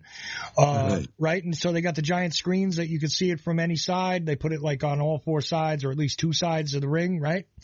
Right. Yep. And then you see actually what the cameras are picking up on those screens. Or you can look down at the live action. But, you know, if you're way up in the nosebleeds, again, way in the back, maybe you're better off looking at the screen. We were, let's say, fairly close to the ground. You guys were close. Okay. Yeah, we were. And, man, where we saw the spit coming out of when they were shooting. Oh, yeah. When they now hit each other. When they start hitting each other. Yeah. Bang, bang, bang. Yeah. And they're hitting the floor, on the mat. Bang, bang, bang. They're not hitting people like popping their hands, pop them out. Not always. They hit the gun like on the feet. Yeah, on the mat. They're slamming them. Going, slamming, going back and forth. Yeah. So now, you know that's all fake. See, it's all fake, but I'll tell you, back when I saw that Andre thing, though, Uncle, I saw something incredible. There was a guy named Mr. Fuji, right, who was still a wrestler. He becomes a manager later, but at this time when I saw Andre, this is like the 80s, I think early 80s, I was real young. But I'm real close, right, like almost front row. And Mr. Fuji used to do a thing where he threw salt in the corner of the ring, and sometimes, you know, his gimmick would be throw it in the eyes of the guy when the ref wasn't looking, that kind of stuff. They had all that. That's what goes on. Well, I was close enough to get hit with the salt. Didn't he also have a cane? What about his cane with the knife? The cane came in later when he's a manager. I'm talking about when he was a wrestler. He was in a tag team with a guy named Mr. Saito. Anyways, so it was Fuji and Saito, the tag team. They're wrestling. They're bad guys. And the salt came and hit me. That's how close I was. And when they came out, they go to fight outside of the ring for a minute. I'm like, 5 feet from these two guys going at it. And he picks him up and slams him on the cement at Convention Hall. No pad. Okay. No ring. No nothing. Picked him up and dropped him. You could hear this guy's back slap on the cement. Like, They do that, too. Yeah. I mean, they come up, take him out of the ring, and boom. Like you're saying. Yeah, that hurts. Yeah, boom, the slap was louder than the crowd around me when his back hit the floor. And I just went, ooh, that had to be uncomfortable. And I mean, I knew it was all fake, but, they're sitting there swinging. They barely come near him. Of course, if it's on TV, you change the angle a little bit, blah, blah, blah. I know, but I don't know how you fake getting dropped on your back on that cement. That sounded like impact to me. And I was like, oof, that had to sting, man. And the guys that do the walk, that were there. Bushwhackers. Bushwhackers. So you saw the Bushwhackers. Oh, yeah. I love the Bushwhackers. So this was the 80s then. Yeah. That was when they were a tag team. Yeah. That was the 80s, maybe early 90s, maybe. That's when you saw this. Yeah. Okay. Bouncing back and forth. And then they came and they start taking the ring apart. Guy's chowing down the food like he's eating something. So wait a minute, they're taking half the rings down. Yes. And here the people are looking at this crazy nut trying to play in the wrestling. It's just absolutely ridiculous watching all these guys. It's all faking, going around there trying to whip the rings apart. They're hungry, Uncle. They sure are hungry now. So they eat. Yeah, I like that. I remember that the Bushwhackers used to chew on wood and stuff. Yeah. Yeah, they had a fun gimmick. I always liked that because I was a kid when they were around. I always liked them, so they were fun. Okay, I like that team. You guys are never going to believe this. Do you know how long the career of the Bushwhackers actually was? You'll never guess it. Probably long. As a tag team? Tag team? I don't know. Probably 10 years. Okay, various changes of name. But ready for this? 36 years as a tag team. They started in They stuck together for that long? Dig this. They started in 1966 and they were called the Kiwis. All right. And they wrestled in Australia. Okay, maybe Ray knows something about this. He's listening. Then they became the New Zealand Sheep Herders. Okay. Yeah. Then they became, and that was in, let's see, what year? 1978. Then in 81, they became the New Sheep Herders. All right. And they started moving up a little bit. Okay. Let's see. Jonathan Boyd and Rip Morgan, they were called, from 1985 to 1986. And there they were in Puerto Rico wrestling. Then they were called the Originals from 86 to 88. Okay. And this is where they go to the UWF and all these other little things, along with Ted DiBiase, a bunch of people that would show up elsewhere. Their first time with Jim Crockett Promotions, etc. They go to Memphis. They go all over the place. Now, the Bushwhackers become a thing. You ready for this? In 1988. Okay, that sounds right, yeah. And they wrestled apparently in the WWF, in and out of the WWF from 1988 to 1996. Okay. They had a World Tag Team. They held the World Tag Team Championship from 1991 to 92. Let's see, they opened the night with 1993 with another opportunity against Tag Team Money Inc. in 93. Let's see, after the WWF. Okay, after leaving the WWF, the team made special appearances in the independent circuit, including a return to the WWC. Okay, which I don't even remember the WWC. They were part of something called 50 Years of Funk. They went into the ECW as Luke and Butch Dudley. They were the Dudleys?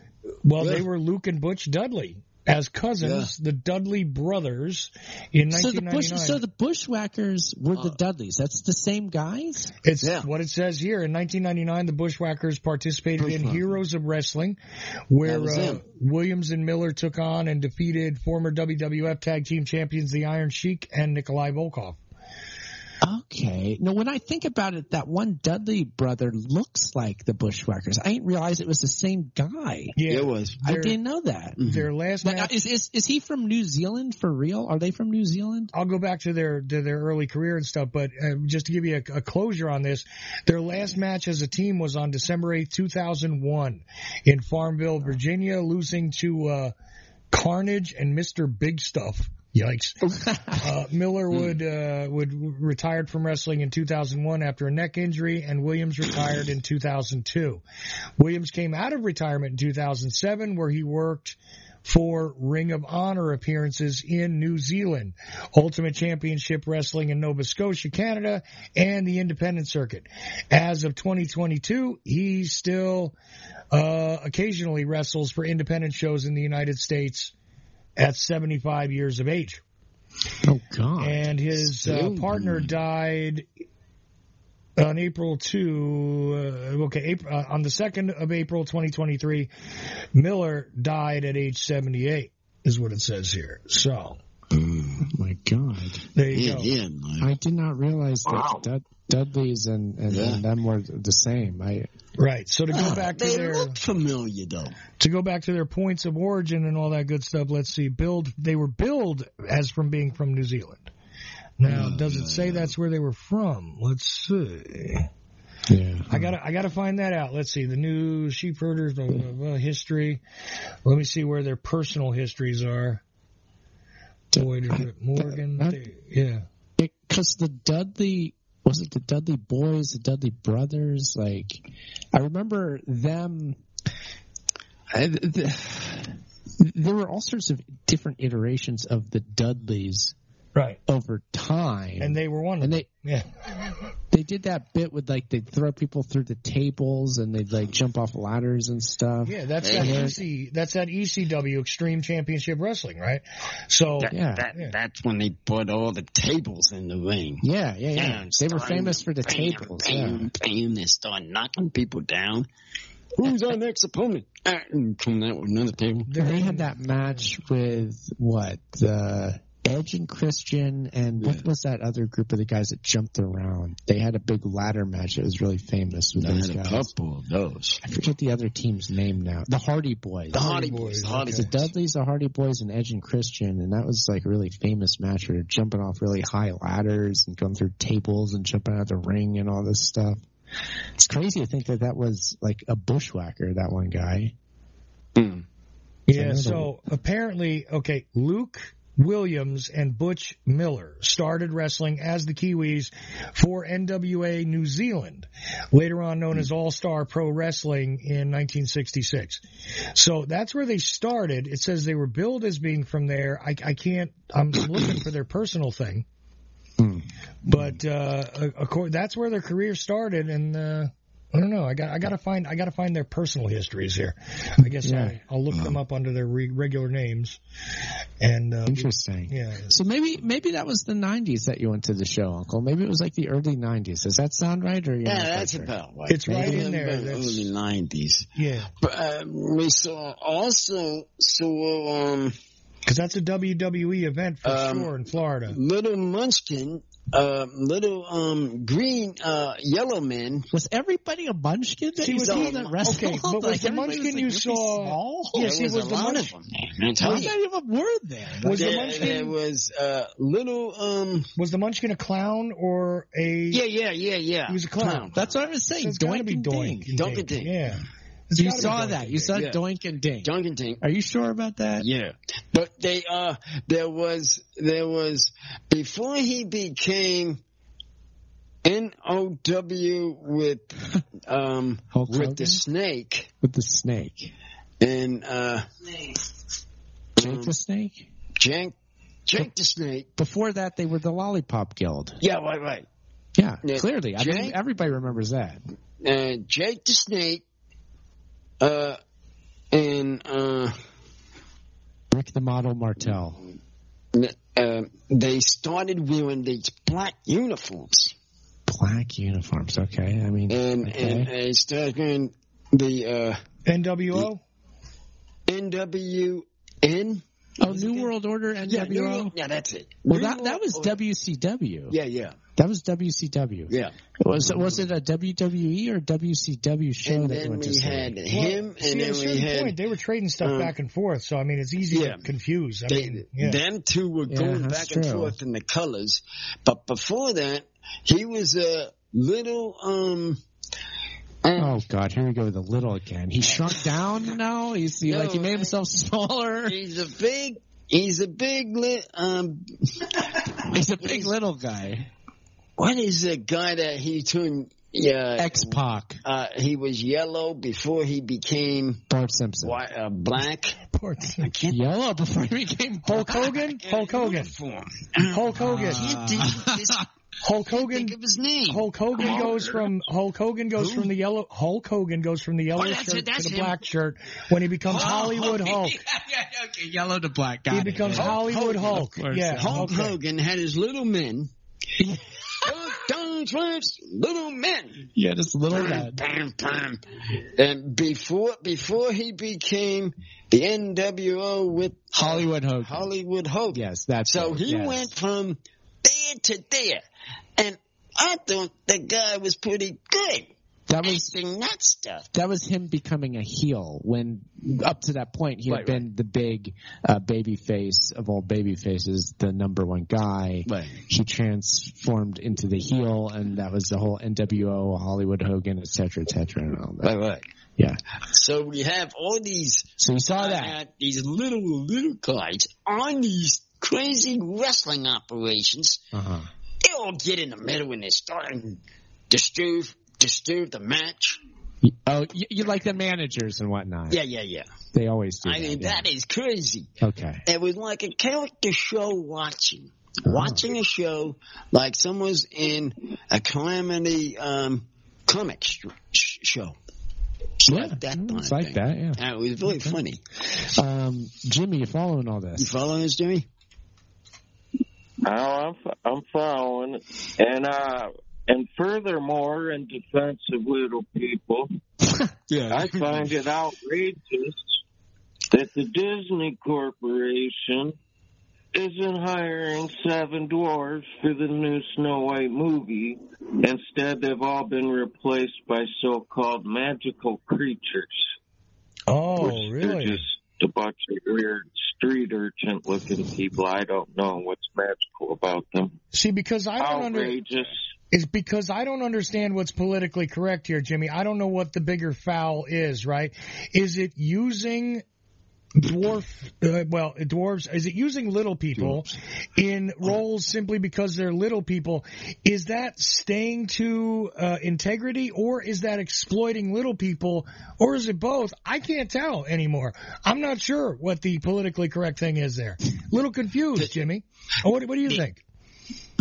Well, I think the political correct stuff needs to go to hell. I mean, if the movie calls for a certain part, they should look like the part. I agree with you there. I don't see what's controversial. Well, I agree with you there, and here's the thing. Some of these politically correct lefties, though, say, look, if it's an Asian character, get an Asian person to play it. If it's a handicapped character, get a handicapped person to play it. If it's a black character, get a black person to play it. If it's, they say that all the time. If they're Latino, then it should be a Latino actor. Okay. And if it's supposed... They do that. But let's say you're running Saturday Night Live and you got 10 guys and none of them are what you need. I mean, why can't you portray that in a lighthearted way? These days you'd be crucified. Yeah, I know, but of course you got to include everybody now, even if they're not funny, because that's why Saturday Night Live has 30 cast members. And I bet you can't. And then they have these little guys. Little guys. Don't forget the little guys. The little guys running around, and they get in the middle of these short little fellows. I just don't remember going back and forth, Jimmy. I don't remember so many wrestling matches. This is how they are, Jimmy. Okay. Many little guys. Aaron, you're too young. You're too young to remember the days of 4 or 5. Look, there was days. I'm telling you. Listen, Aaron, you got to understand. I guarantee if you look for film of it, you can find Andre the Giant wrestling 5 of what they called midgets on TV. 5 midgets at once. That's true. A handicap match. In the 70s, little people were very, very prevalent in wrestling. Yes, they were. Fast. There were what they called. People what are you doing? No lie. What are you doing? No lie. There were what they called midget wrestlers, that were part of main events all over the country in every kind of wrestling in the 70s. Absolutely true. Okay, well that's fine. Yeah. Then we gotta change Uncle's story. You didn't watch this show in the 80s. You didn't watch it in the 90s. It was the 70s that you were there in Florida watching a show. Is that right? No. I'm just trying to get the timing. Let's get the timing right. You're trying to get the year. I just gone there for it was a. I mean, you're telling me Hollywood Hulk Hogan was there. That was like 98 or something. Yeah, but they still had Friday Night SmackDown. Oh, Aaron, you're confusing me. SmackDown. Look, Aaron, let's get this straight. Uncle could have seen little people because they weren't wrestlers no more in the 90s. Now they had him as Leprechaun. Notice, I bring up the Leprechaun. He brings up the Clown. Indeed, there was a little person clown, a little person leprechaun, a little person this and that. They had little people here and there, but they weren't really doing the wrestling anymore. Now they were little additional pieces to somebody else's act. Like I told you, the one guy comes out doing the Irish jig. He's dressed in green. He's got green tights on, all that. He's got to come out with like 2 leprechauns throwing 4-leaf clovers at the crowd as they dance down the aisle. I'm not kidding. This is what they're doing. I know.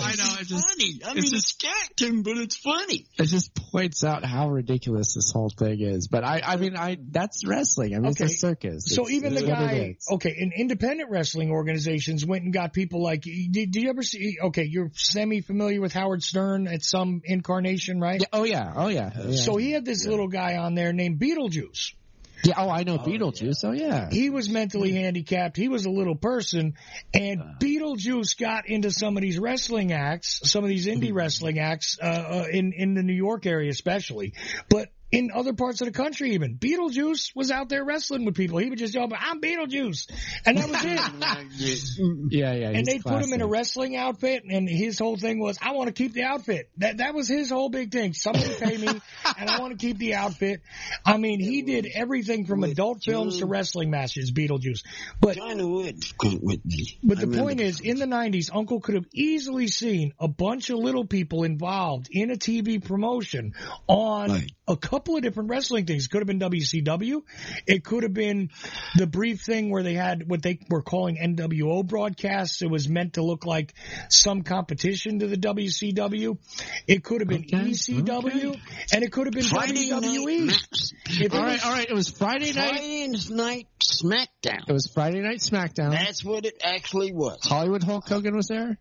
Hogan was there. A bunch of little people were wrestling, people running around. A bunch of First match, little guy against short man, and they were going at each other until they get to the main event.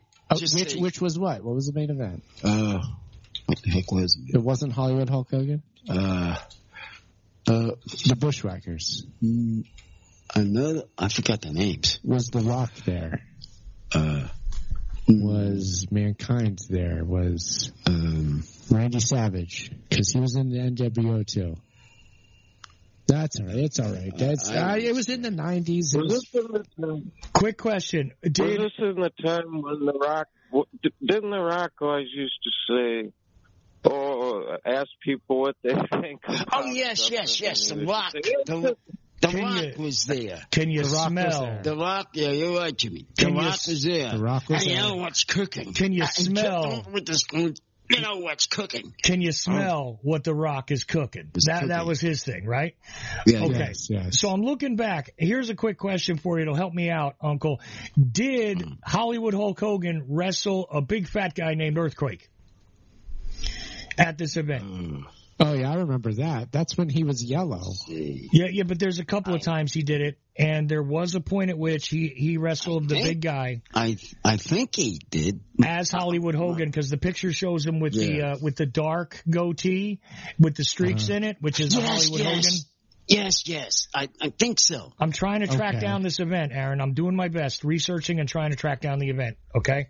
There's another one where he's at an event with Ultimate Warrior, and he looks like he's dressed that way, which makes no sense because I thought Hollywood Hogan was only WCW, but I'm working on it. No. I remember that because Warrior came back for a WCW promotion as OWN. That's what it is. As the enemy of NWO, it was One Warrior Nation. He's like, I'm going to come get you and the Warrior. Was the Ultimate Warrior? That's what that was. So was the Ultimate Warrior at this show, Uncle? Was the Warrior there? Do you remember him? I think so. Yeah, he was there too? Yeah. All right, I'm going to try and sort it out, Aaron. Give me a minute. These things are like Friday Night SmackDown. I know, but there's... You all got to watch Friday Night SmackDown. But, Uncle, no, it's not that simple. I got to get back into it. Uncle, no, it's not... Uncle, it is not that simple. Look, the SmackDown, the Friday night thing has been around for years and years. They even had NBC brought on a Friday or Saturday night wrestling thing at one time. And other companies tried to compete with the WWE, WWF, etc. I mean, in fact, part of how the WWF got founded and big with the TV contracts comes out of the fact that they knocked other people out of their time slots, away from their TV slots on Friday nights. So, what I'm telling you is there's a lot of Friday night wrestling over the course of the 90s, the 80s, the 2000s, and so on. So there's tons of it. I got to narrow this down to an event held in Florida, broadcast on TV with Hulk Hogan and some little guys. For sure. And I'm trying. It's not that easy, though, Uncle. I swear. It's not that easy. I'm working on it, though. Okay? Give me some time. I guess we get a crap. We get a ticket to go to see these wrestlers in live. By the way. It was with John Woods. John Woods. The one that was in... was working with me in the base. Oh, that's who you... Okay, that your buddy was with you. Me and him went. Can we get him on the show to tell the story? He was in Maybe Jacksonville. Listen, we should get him on the show. Not to spoil anybody's party whatsoever, but it is actually at that 2-hour time. Just so you know, we're actually there. I'm not sure how long Uncle's show went, but I know your show went over a little bit, and his show is now, we're at 21 past midnight here in the East. So I'm just letting you know. You don't got to end right away, but I'm just letting you know where we're at. Okay. Well, we hit a very important topic that we just had. The subject about all these little guys, and we got Sidekick here laughing away with these little munchkins. And I'm trying to help you. I know, and I'm trying to. Munchkins. The sheer volume of them is what throws me off. But there were points in which I can see a couple, sure, but you're telling me like every other match they're popping out in droves. Yeah, but that's Aaron. But there were shows that happened like that where they had bunches of them. I mean, in the 70s you could have whole tag teams, you could have whole events. They would show midget wrestling, but in the 90s they had whole teams of these guys. It's like send out three. They would send out like three of these. Guys throwing Lucky Charms at the audience. You know what I mean? And 4-leaf clovers, and then they needed another guy to come out with another team. They had lots of little people, and there would be tons of them. Uncle might be reporting something very accurate here. I'm telling you, it sounds funny. Okay, fair enough. Uncle, we need to Sting. Sting was there too, right? Wasn't riding the ropes yet. Was Sting there? Oh, I don't think Sting could have been there. I didn't see Sting. Okay. So Sting wasn't there. But he hasn't running the ropes yet. Okay, fair enough. Now, Uncle, do we need to do shout-outs, or should we just end it? Oh. Should we do shout-outs? Well, go ahead, Jimmy. Jimmy, shout-out. Okay. You got me going crazy with this. Time flies when you're crazy. You know what I'm saying? Sorry, I'll shut up now. Yeah, I can't believe it. It seems like your show started 15 minutes ago. And no one even hardly called in. Yeah, that's you. I mean, Jimmy James is the only caller it's tonight. The first week of the football season. Jimmy James is the only caller tonight, so I don't know. Yeah, it could be because of the football season. I don't know, but Jimmy James is the only caller either hour. Either hour, we only got Jimmy James. So there you go. But on the other hand, Uncle, you're someone that has absolutely no trouble carrying a show single-handedly for an hour. No, I won't. Oh, but I can get into one very, very shortly and funny, and like you had their Sidekick here, running around with little men in the steam. I got a kick out of that just watching him.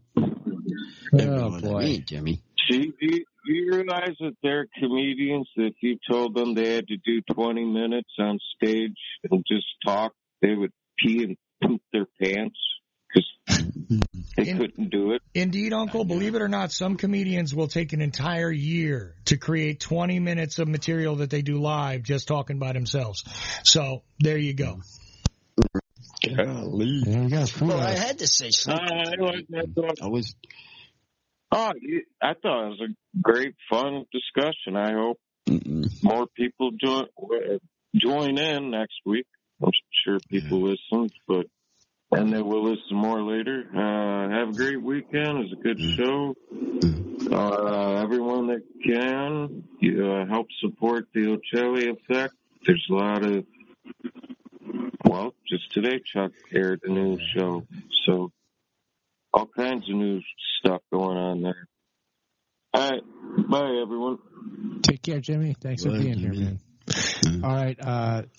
Uncle, do you have any shout-outs? Or just a shout-out to Chuck representing this audience for his thing, and send a donation to him for having this activity shouting for all this confusing talking we've been having. Shout out to them for him. Yeah. So Uncle says support the confusion. Yeah, exactly. Yeah, support the confusion that we were having tonight. Yeah, keep it going. Keep it rolling. You don't want it to stop, do you? But it was really good because I had Sidekick here laughing a storm up with these little men in the field.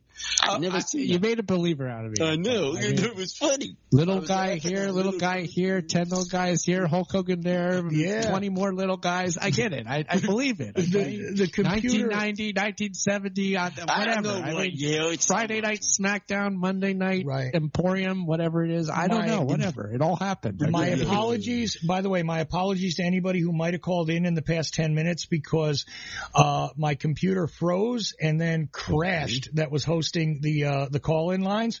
So I don't even know how we stayed connected to Jimmy James the past 10 minutes, but we did. And so that computer crashed. I'm not sure what's going on with it. So we didn't. It's a radio miracle. It's a radio any miracle. Listeners out in the state either? No. We everybody. The live stream is still happening. I'm sure if we go and look in the chat room, they'll tell us the live stream is still going. But the thing is, and you guys are streaming elsewhere as well. So it is what it is. But the phone line connection got severed at some point here, and I was unable to pull up anybody else. If you called in, I couldn't see you, and I couldn't get your calls. Just telling you. Sorry about that. Right. That's all good. Listeners, we got everywhere. I had more fun talking to Jimmy the way he was acting. Exactly. The way Jimmy was going, the way the show went. We had plenty of fun with the wrestling thing for a minute. I can't even remember everything we talked about. It was just a good time, right? Right. And I had to put something together in the show, so I put that together. Uncle, you put it together, but now it's all come apart. The whole week just ended. Even though it's Sunday, the week isn't starting. It's actually ending. The show is ending.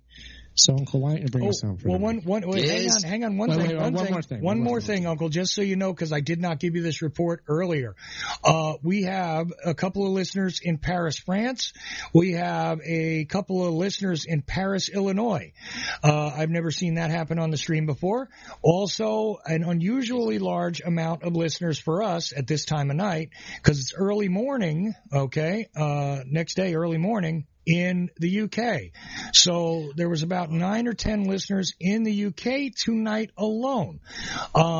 Let's see what else we got. One in Ukraine, one in Spain, Mexico. This one is somewhere in Africa, but I don't know what country. Let's see where else we got. All over the U.S., of course. I wanted to give you that report before we were done to let you know we had international listeners. Also, Guten Tag to the people in Germany. Thank you for being on there for the past 10 days, just to let you know. But all these people were tuned in to Uncle tonight, just for your knowledge. So I wanted to let you know that before you take the show home.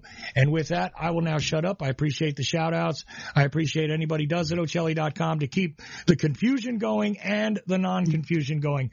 All of this stuff that is a 24-hour radio station and is now a set of 4 different podcasts, but there will be more soon. Special events coming. Tomorrow is not a normal broadcast day for me, but in observance of 9/11, there will be live guests. Many were invited. We shall see who actually shows up, and it will not just be at my regular times. So I have multiple possibilities for live shows tomorrow as well. And there you go. I just want to let everybody know that, and thank you, Aaron, for doing this, and you, Uncle, for doing this. As how many years have we been doing this, Uncle? Do you know how many years we've been doing this now? Over 20. Over 20. Over 20 years. That's all I can figure. Not with me. Got this. Not with me. I go from that for the new revolutions. Now, it's how many revolutions did we hit? Uncle, I'm just trying to remember how many little people we had at a revolution. I knew this was going to come up. I remember at least 15 of them last year. And there were at least 15 little people in the intro to the revolution last year. And Sidekick, wait a minute now. Wait. One last thing also. Sidekick, I remember a couple of years ago, you were supposed to get some little people as guests for Uncle. Yeah. I don't think you ever did that. What happened? What happened? Yeah, what happened? I can't recall, but I believe the story. I don't remember. Very early broadcast. Ask Creative Accidents, because I'm sure he'll turn around and tell me. Crazy Accidents knows everything. Yeah. Call him up and let him tell you. Right. Okay, where is my little man? It was 15 minutes in. Yeah. Oh, no, he reminds us of everything, Creative Accidents. Yeah, that's what I said. So, yeah, exactly. Uncle, I'm agreeing with you, Uncle. But the thing is that I remember this show that happened because we were talking about little people tonight, that Uncle was talking about little people another time, a couple years ago. I mean, all the way back in like maybe 2017. And Uncle was talking about it, and I remember I had to tell you, it had to be 2017, because I was going to Dallas. And I said, look, guys, I'll be away for a week, so I won't be on the show and this and that. And Uncle said somehow little people came up, and Uncle said, I want some little people on here to answer these questions. And he had some questions in mind, and you said, okay, I'll get them. And I said, all right. And we never got back to it because I went away to Dallas. I got caught up in other stuff. I didn't get on it, and you never did it. So, that's your job to figure out there, Sidekick. Where's Uncle's little people? Person to get them on the show. Right. At least one. They could be little people wrestlers. Yeah, they could be little people wrestlers or whatever, you know. I don't care, because these little guys, they talk. And when I listen to them talk, they make little sense. But you know what's even cooler is, there was whole TV shows with little people, right? The Big Little World and all this stuff. And I'll tell you what I think Uncle would have a lot of fun with is talking to a little lady. Little lady. Yeah, like a little person, but a lady. See, now you're talking. Now you got my number there, Chucky. I got you. Yeah. Chucky. Oh, man. That's my uncle all I know is that if they make little sense, they'll fit right in. I know they'll fit in my acting on my shows. I know. Every single show that I make, they fit in easily. Oh, yeah, simple. We got space for you. And there might even be some people that are specifically comic actors. A lot of little people get comic, roles and interesting spots in movies. I mean, there's a variety of little people you could reach out to. Anybody who, the guys who were originally operating the R2-D2 suit, right? Those guys, the people that played Ewoks in the Star Wars universe, some of these wrestlers. I'm sure Uncle would love to talk to any of them. You might be able to find a couple Sidekick here or there on social media. And maybe we could get some little people on the Uncle Show. And I think that would be a lot of fun. So I'm just throwing it out there as, again, I always give you guys suggestions, and I thought it would be worth it. Plus to give you the overall who we got in America. Our biggest state tonight is in Texas, but we had listeners in Michigan, Washington, let's see, where else? Massachusetts. I thought I saw New Jersey, but I don't see it now. Pennsylvania, California, Texas again, Oklahoma, Florida, one listener in Florida, a bunch of them that just say the United States, nobody listening in Georgia at all that I see, Alabama though, and I think I covered everybody. Except, New Mexico and Arizona. There we go. New Mexico. So that's everybody who's listening. I think I just named all your states. If you're on Ocelli.com or listening through one of our things, I got you. If you're on Twitch or YouTube or whatever, Sidekick sees you. We see you. We appreciate you and thank you. So anyway, Uncle, that's enough out of me, but I wanted to give you the report on everybody listening and remind Sidekick he never got you some little people since you were talking about it. And I knew you would love that. I would really enjoyed talking to those guys. Okay. So now we can close out the show. I'll show the show out to my 309 show is down the books. Oh, there we go. It's all done. Okay, there we go. It's over now.